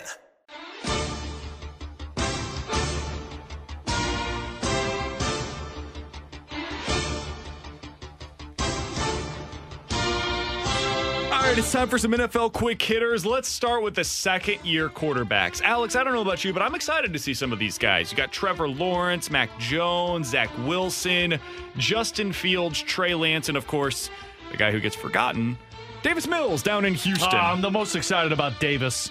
Among that group, Alex, ESPN polled a bunch of NFL executives to determine which of them is in position to have the most success, not over the long-term careers, but just this upcoming season. Which of those second-year quarterbacks would you have at number one? Trevor Lawrence, Mac Jones, Zach Wilson, Justin Fields, Trey Lance, or Davis Mills? Who would you have at number one among them? Well, since Jimmy G's going to be back, Trey Lance, he's off there. Is he, though? Oh, okay. Well, I didn't know we were playing mystery game. I think for me, it's the first two you mentioned. It's either Mac Jones or Trevor Lawrence. Trevor Lawrence, now that you don't have Urban Meyer around, which I think is going to help, and you get some guys that missed last season, a little bit more weapons to use. But I think if I were to give Trevor Lawrence number one, Mac Jones 1B, because I think I'm a little more excited about Trevor Lawrence with the Jacksonville Jaguars than Mac Jones, but I'm curious with Mac Jones also. That's what the NFL general managers went with. They had Trevor Lawrence number 1, Mac Jones number 2. I think that's probably the order that I would have them and as then I'd well. have Lance as 3. So that's where things get interesting. You thinking Davis Mills? Don't. I think he's in a bad situation. Well, of course he is. He's in Houston. He was, however, last year probably the 3rd most successful. Like, as much as we give them crap down in Houston for all the things that they've done wrong, Davis Mills was a perfectly capable quarterback. Yeah, but they went out there and got a different head coach than the coach that they had success with Davis Mills. Yeah, and overall their organization is a dumpster And in fire. all reality, all of the other quarterbacks underperformed. Do I have belief, though, that Zach Wilson's going to be good this year? I mean, they addressed a lot of needs at the draft. I mean, we even talked that the Jets probably have one of the best drafts of any team. They did. They addressed their issues. I liked their defensive additions more than I liked their offensive additions. I'm not sure about their wide receiver room. Corey Davis, Garrett Wilson, Elijah Moore. It's fine. It's not great, though. But I could say the same thing about the Bears. I think the Bears have done Bears a are terrible awful. job surrounding Justin Fields. I think I would go Trey Lance. But see, like, I just don't know if he's playing. That's the tough part. I don't think he's, and I still don't know what's happening with Deebo Samuel. Because I don't think Debo's going to be there. I think he will. I think Debo ends up re-signing there. And I think the 49ers are probably the best situation of these. So I would go Trey Lance 3. And then you have your pick of the litter between Wilson and Fields and Mills. I think all of them are in just such terrible situations. I would probably go with the upside of the talent. And I like Justin Fields the best of those 3. It sucks that Chicago has done this to their team. Because I was so excited about Justin Fields was the one I was most excited about from that quarterback draft class, and they just obliterated that team. And it really sucks because you're wasting a couple of years of Justin Fields. I don't know if Chicago's back into conversation of being competitive for 3-4 years, and I mean you're going to be having to pay Justin Fields by that time. So the other big story that was reported earlier today, Alex, is that according to Pro Football Talk, it sounds like we could see Sean Payton back in the NFL before too long. So this offseason, the Miami Dolphins were planning to acquire Tom Brady and Sean Payton. Their plan was to pair Sean Payton as their head coach on a 5-year, $100 million contract. That's an expensive offseason. With Tom Brady at quarterback, and that was going to be the way that they moved forward. Alex, if that was the case, it signifies to me that Sean Payton still wants to coach. He just doesn't want to coach in New Orleans anymore. It also signifies to me that Tua isn't the quarterback that, well, of course, Tyreek Hill keeps telling us that he is. We knew that. Also, if you can get Tom Brady, I mean, I'd rather have Tua. Kind of like the Ryan O'Reilly conversation. I think you figure out a way too. to go get him. Where do you think Sean Payton's most likely to end up next year? If we just said Miami. Hypothetical scenario, he's going to be back next year. Where do you think he's coaching? Miami. I think if they were going to do it then, they're going to just do it whenever he's available to come back. So who did they hire as their head? Oh, it was Mike your guy. McDaniel. Yeah, I guess. I mean, you're not going to wipe that away that quick after I hiring wouldn't him. think so. Man, I don't know. Seattle, maybe? Can I give you my team? Is it the Kansas City Chiefs? Because they can't afford them. Come on. Yeah, we know better than that. Dallas Cowboys. Yeah, if they don't end up having a deep playoff run this year, That's a Mike good McCarthy one. gets fired. Sean Payton comes back to Dallas where he had coached previously. He has a good relationship with Jerry Jones. I don't know if Jerry's going to be able to or be willing to give him that kind of money because for all the talk about how much Jerry likes to spend, he likes to spend on the stuff that makes him money. He doesn't like to spend cash on the Payton people that are involved in the organization. Sean Payton just had a movie about him. You don't think that's going to sell? Come on. I think Dallas seems to be the one that would make the most sense to me. And if not them, Carolina's the team to watch. Because they've got an owner that is willing to spend, and he wants to do anything that will get that offense and going. This is a good year upcoming this next draft for quarterbacks, isn't it? You got a lot of guys that are going to be available that Alabama's got one, Ohio State's got one. You got some guys that Kentucky. I think that would make more sense than Dallas because they've got everything they need. You bring in Sean Payton, you draft yourself a quarterback, you have yourself a roster, you could spend some money. That might be the play. Yeah, I think that's the place that I would most like to see him. And then the other big news from today, Alex, is that it looks like Robert Quinn, the former St. Louis Ram, now he's up in Chicago, is planning to skip mandatory minicamp. Now, the OTA stuff, that doesn't matter. It's not a big deal. That's all voluntary. I think I'd be skipping everything with the Chicago Bears. Once you get to mandatory minicamp, though, it's $100,000 if you don't attend. He's got the money. He's got plenty of money, but it does seem like this may be a situation where he's unhappy with the direction of the team. He is no longer a young player. He's over the age of 30. Do you think we see Robert Quinn traded before the start of the season? They already shopped Khalil Mack. He ended up going to the LA Chargers. You think we could see Robert Quinn end up traded elsewhere? Yeah. He had 18 sacks last year. I think Robert Quinn is looking at the landscape of defensive players who are, one, leaving Chicago, and two, older guys that are going to teams that are fighting for a Super Bowl like Von Miller. Now, Quinn's not Von Miller territory, but you're seeing Khalil Mack go to an aggressive team that can try and win a Super Bowl. You've seen Von Miller. Heck, you saw Melvin Ingram do it from the Chargers to the Kansas City Chiefs and have success. I think you're absolutely looking at Robert Quinn either demanding a trade if he hasn't, or showing up to camp and saying, look, I'll play, but I need to be traded within the first 6 weeks of the season. Yeah, it's going to be interesting to see which teams would be willing to do this. We're so far into the offseason now. There's not a ton of cap room available for most of these teams. If you're looking around wondering, like, hey, who could pull this off? The teams with the most cap space currently are the Cleveland Browns. Don't think they would make this move, but maybe. I don't know where he plays. The Panthers, don't think they're in win-now mode like that right now. The Raiders, Steelers could be an interesting team. They just lost a defensive lineman to retirement. Maybe they end up going out there and saying, you know what, we want to fortify this defensive line. The Packers are a team that immediately stands out to me. Now, they have a pretty good pass rush already, but it's never you can never have too much pass rush. I'm not going to mention them, but there's a team across the state that also makes a ton of sense if you wanted to look at. He's too much money for Kansas City. Touche. Last thing here, Maybe Alex, Miami. Looking at contract situations, there are two guys that are entering the final year of their rookie deals in DK Metcalf and Terry McLaurin, two wide receivers. Scary Terry. Who are trying to get new deals from their current teams, but it doesn't sound like negotiations are going great for either of them. Do you think both will be traded before the start of the season? One of them will be traded before the start of the season, or neither? Boy, it's tough to trade both of those. Like, those are big names to trade before the end of the start of the season, but I think both. I mean, Seattle's in tank mode. Washington is the one for me that it's got to think. They have a team that I feel like can be competitive soon. They just got to figure out their quarterback situation. Kind of important, but they've got weapons on the offensive and defensive side. I'll rescind my first answer and say I think one gets traded. I think it's going to be DK Metcalf. Man, if one of these guys gets dealt, I feel like I can never tell you what the Washington Commanders are doing as a football team. Well, they're trying to figure out what they're doing as a football team now with Jack Del Rio. I feel like the one that ends up getting traded is Terry McLaurin. Really? You know what would make a lot of sense? I think this would change my tune, by the way, of our first question. If the Chicago Bears traded like a second-round pick for Terry McLaurin, that's good for them.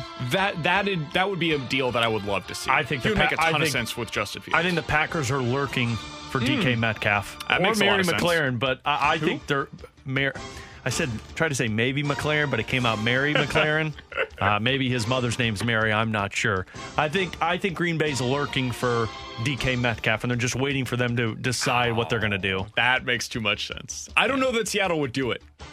I don't know that they would trade him within the same conference. Yeah, but I think you have to. Maybe. Depending on what they offer you. He's Alex Ferrario. That's Grant Francis. I'm Brandon Kiley. Coming up in 15 minutes, we'll hit the BK and Ferrario rewind. But next, Andre Vasilevsky is for the Lightning what this NFL player was for his team over the last 20 Tyreek years. Hill and the Chiefs. And it completely changes the way you can build your roster. We'll tell you about it next year on 101 ESPN.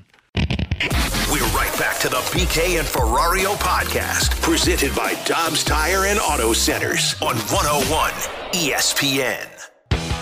So this Cardinals-Pirates game is officially drunk. It's in the bottom of the fourth. Bases loaded. Drunk on heat. Paul Goldschmidt's up to bat right now. There was a balk call that wasn't, and then it was. It took 5 minutes to get there. First, Ollie Marmol had to come out, and then Derek Shelton had to come out. He said some not-so-kind words that I can't repeat to you right now while we're on the radio. Yeah, we can read lips, guys.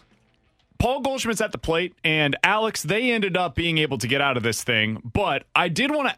Oh, they did not get out of this thing. I don't know what's going on right now. This is phenomenal. Oh, boy. You got two guys that are hotboxed right now. Oh, this is amazing. This is terrible for radio, It's like too. 150 degrees outside. And these guys are trying to sprint their way around the bases. There were two hot boxes from second to third and third to home, and Edmundo Sosa just slid into home. The only problem was he slid into home in the grass on the far side of the baseline. Not what you want to do there. So anyways, I was going to ask you, would you have walked Paul Goldschmidt in that spot? Well, bases were loaded. The Cardinals had 2 outs, and you've got Goldie up at the plate, who is the hottest hitter in the world, with Nolan Arenado coming up after him. As much as I want to say yes, I still have Nolan Arenado after that. Yeah. And Nolan Arenado has had multiple big hits over the last couple of days. That's the danger of this Cardinals lineup. Like, yes, I want to walk Paul Goldschmidt because the man is 2 for 2 today, and one of them's a home run to center field.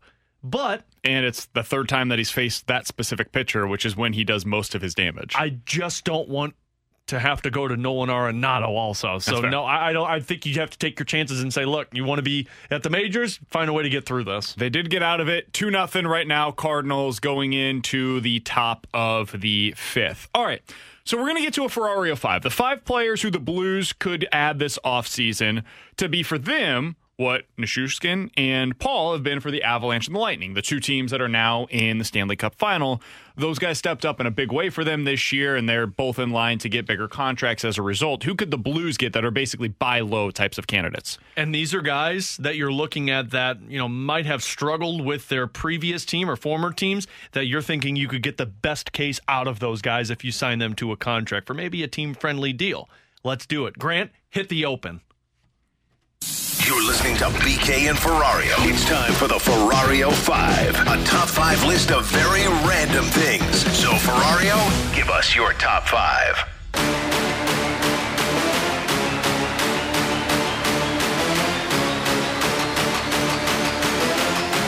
I missed one of the runs that scored. Yadi ended up scoring on that play somehow, some way, Alex. He did? He got across home plate first. I apologize. It is 3-0 Cardinals. This game is officially drunk. All right, number 5 on this list, Max Domi. Brought this name up before. And I don't think people liked it very much, but you got a guy with Carolina this year, only 2 goals, 18 goals in the last 2 seasons with the Columbus Blue Jackets, but it's also a guy who scored 28 and 17 with the Montreal Canadiens. This is a guy who was picked 12th overall. I don't know if the Blues even dip their toe into this water, but I like the idea of maybe you buy low with this guy for 1 year. He's only 27 years old, coming off of a okay performance with Carolina, had 6 points in 14 games in the playoffs. Maybe you find out, you bring a little nastiness to your third line and say, hey, you get back to your 20-goal scorer form, put yourself in a nice contract situation once again. Max Domi might want to do that for a team like Winnipeg, where he's from, team like Toronto, where his dad played, but maybe you could convince somebody like this. This guy brings the nastiness to your team, and he's also got the potential to be a 25-goal scorer. Does he bring nastiness? Oh, yeah, he plays with an edge. Doesn't hit anybody. Doesn't need to. Hits people after the whistles. Well, and in his best season of his career, he had 28 goals in 82 games with 53 hits on the season. Yeah. So this guy had 102 points in junior hockey. Like he's a very good player. Now he's small. He's a Nathan Walker. I was about to say, I don't know that he fits. Oh, he fits because he goes to the front of the net. Okay. If you don't like that one, yeah, I don't think that's my guy. That's fine. Maybe you'll like this one. Also another member of the Ferrario 5 when we did the 4th liners, but he also falls into this category. Nick Bjugstad.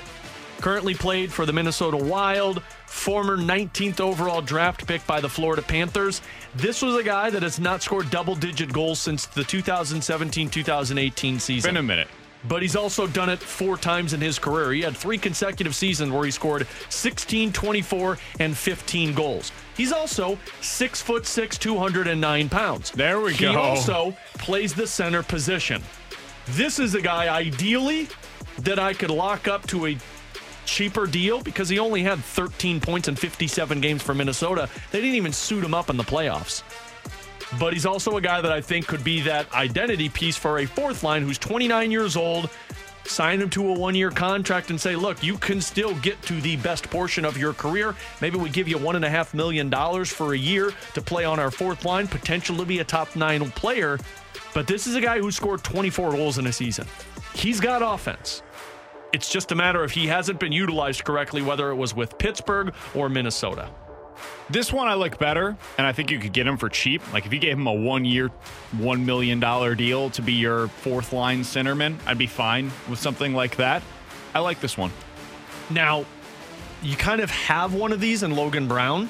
So like you're doubling up on a guy that you'd look at and you say, I would want him on a deal similar to what you had James Neal on this year, where it's like a camp tryout type of a thing.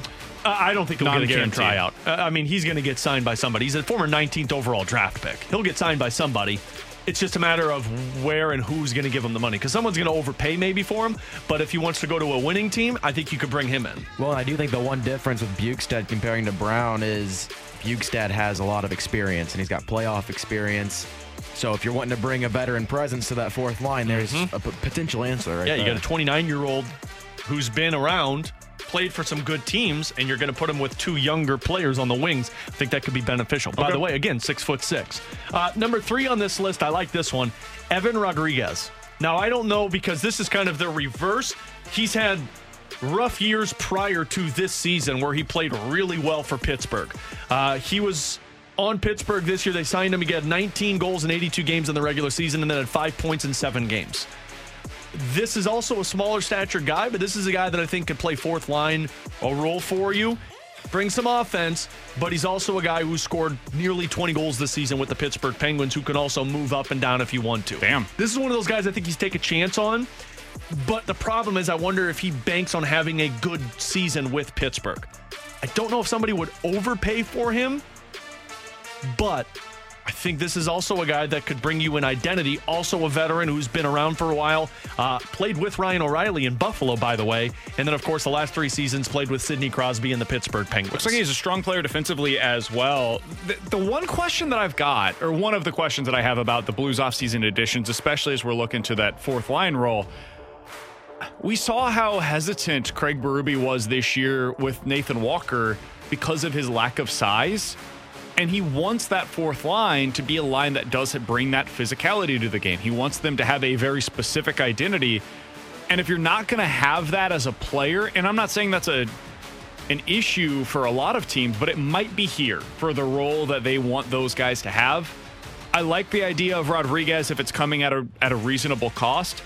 I don't know how he would fit with what Craig Berube wants from his fourth line. Well, and this one doesn't really fall into that category of Valerie Nichushkin, because I don't think he's a 25-goal scorer. But what I do think is you get 15 goals, maybe 10 goals if you're playing him on the fourth line, 15 if you move him up a little bit. He's one of those replaceable players that can jump in if you need to. He's the depth piece that maybe starts on the fourth line, but can play top 9 if you need him to.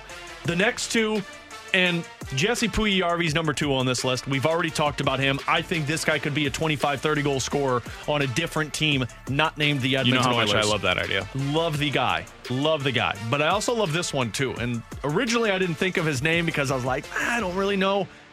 But now I've sold myself even more on him. Victor Rask. So he's played with the Minnesota Wild the previous 4 seasons. Grant likes it over here. Yeah, Grant, interesting. Grant had audible. Yeah. He played the first 5 seasons with the Carolina Hurricanes, teammate with Justin Falk. The last 4 seasons with the Minnesota Wild, and he was traded this season to the Seattle Kraken for future considerations. Never reached his peak with the Minnesota Wild, was very good for Carolina. Had 21 goals one season, had 16 and 14 the next 2. This is the guy that if you don't go get Puljujarvi, this is the guy that I think you can turn into, and also Valerie Nichushkin. I think this is a 20-goal scorer. I think this guy, who is 6'2", 199 pounds, can play the third-line center position for you, can play the fourth-line center position for you, can play the wing if you need him to. I think this is a guy that you can buy low on, and you can get a lot of production on for one season. 29 years old, might not be breaking the bank for this season, but if you get one good year out of him, he might be able to get paid, and you might benefit from having a guy provide you a 25-goal scoring season. He's coming off of a 6-year deal worth $24 million. Now, he's not going to get that, given what his production has been over the last few years. Because he had scored a lot of goals with the Carolina Hurricanes when he got that deal. What do you think he's going to be looking for? Because I think that would determine what my level of interest is. I think you could probably get somebody like this for maybe a 1-year, $3 million, $2 million contract. I think there are other options available to me this offseason for that kind of money that I would rather have. I would even rather have Puljujarvi than Victor Rask. Well, Puljujarvi, you're going to have to trade something for. Understood, but I think I would rather do that and give up the asset and trade as opposed to having to go out and sign Victor Rask for $2.5+ million. Yeah. I don't even know if he gets 2.5+. I think he might get 2 or less. Grant, where are you at on him? I don't dislike the idea of Victor Rask. That's not the good start. I don't know if I'm sold on him. I kind of agree. I think Puljujarvi would be a better option.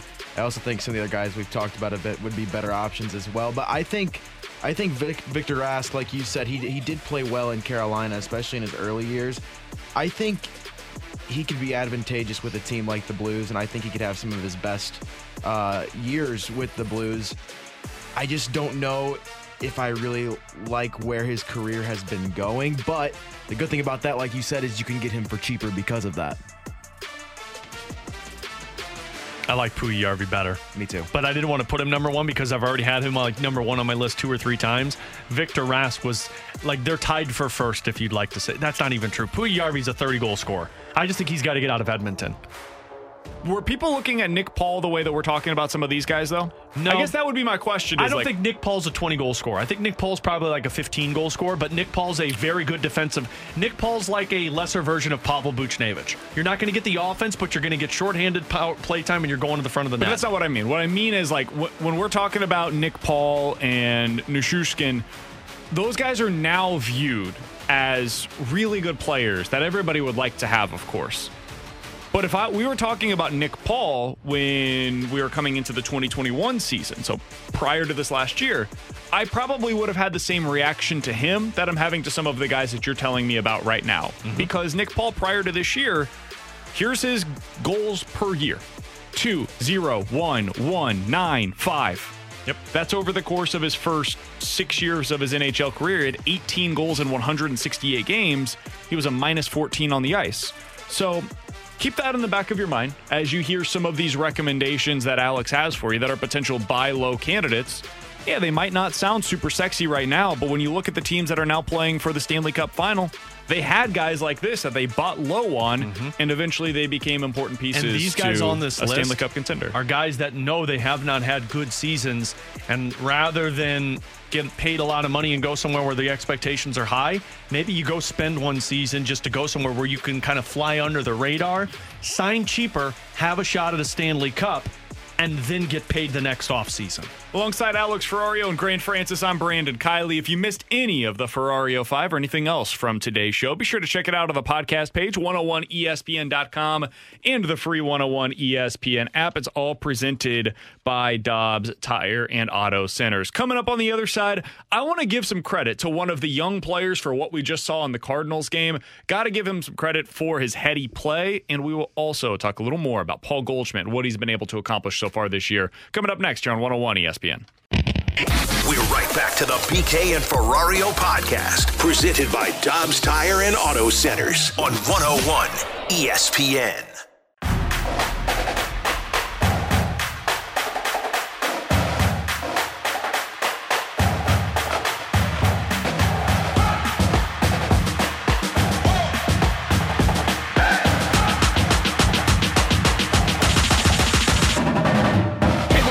ESPN mobile app is loaded with some awesome giveaways this month. If you already have the app, make sure to check out the rewards section. You'll see all the giveaways that are available over there. If you don't have it yet, though, Get it. Go do it now. Download it. Get registered.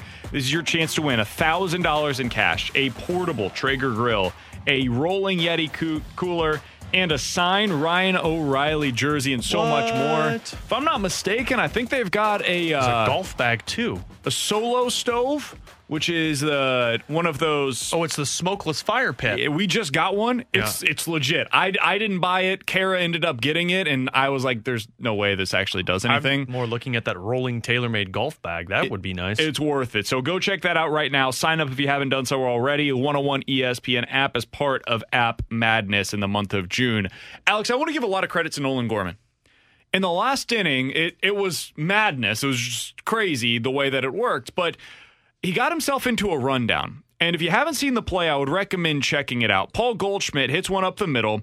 There's 2 outs, bases loaded, bottom of the 4th inning, 2-2 pitch. So he hits it up the middle. It ends up being a bouncer to shortstop. He's got a tough play, but a play that probably expected to be made, dishing it over to second base. Nolan Gorman beats it out and keeps running to be able to get into a rundown. And what that allows him to do is it allows a runner to score. So the Cardinals go up 3-0. The problem was the runner in front of him, who was Edmundo Sosa, I don't think he recognized what was happening behind him with Nolan Gorman trying to get into the rundown. So he took too long to adjust to it. But Nolan Gorman scored a run, essentially, in that last inning. That is such a heads-up play as a base runner. And we've talked about how Gorman, the real value that he brings to your team is with his bat. But that is a really heads-up play that if this ends up being a game that the Cardinals, it's decided by 1 run later, don't forget about that, because that's a run that was essentially manufactured by specifically Nolan Gorman. That's why it's so hard for me, as much as we get into the Paul DeJong conversation and bringing him back up, it's so hard for me to look at it and say, yeah, well, because a lot of people hear Nolan Gorman's name and say, well, he's not hitting lefties and he's struggling against righties. It's like, why don't you just send him down and let him get more reps? Because of plays like that. The guy has proven that he can play at the major league level. Defensively, I think he's been improving at second base. I agree. And the more reps, the better. Like, if you give the guy more reps against lefties, even Ali Marmol was like, yeah, we probably should have let him just swing at that one rather than pull him out for Bader. You're going to improve here. I just, as much as you benefits a guy to go down to Memphis if he's struggling in the major leagues and go down and just get right and get a little bit more confidence, when you make plays like that, it showcases that you deserve to be at the major league level. And I just think right now, when you got a top prospect like Nolan Gorman, let the kid go. Just let him keep performing. The other guy that we got to give a lot of credit for so far, and the Cardinals are up 3-0 through the middle of 6 innings, so 5.5 innings now. Goldie is 2 for 3 on the day. He scored a run. He has driven in 3. He is now batting on the season .340. He has a .612 slugging percentage on the year, Alex. I looked this up earlier today. Paul Goldschmidt is now on pace to hit better than 300 with more than 40 doubles and more than 30 home runs. The entire list in the entire history of Cardinals baseball to do that, 300 batting average for a season with 40 or more doubles and 30 or more home runs, it is 2 players long, Albert Pujols and Stan Musial. And we could see, based on his current pace, Paul Goldschmidt added to that list also, at the end of the year. Props to Matthew Liberatore. 5 innings, no runs against the Pirates, and despite both of us saying that he wasn't ready. Gotta love to see it. With Alex Ferrario and Grant Francis, I'm Brandon Kiley. We'll be back tomorrow at 11 a.m. Looking forward to the Fast Lane coming up next here on 101 ESPN. You've been listening to the BK and Ferrario podcast, presented by Dobbs Tire and Auto Centers on 101 ESPN.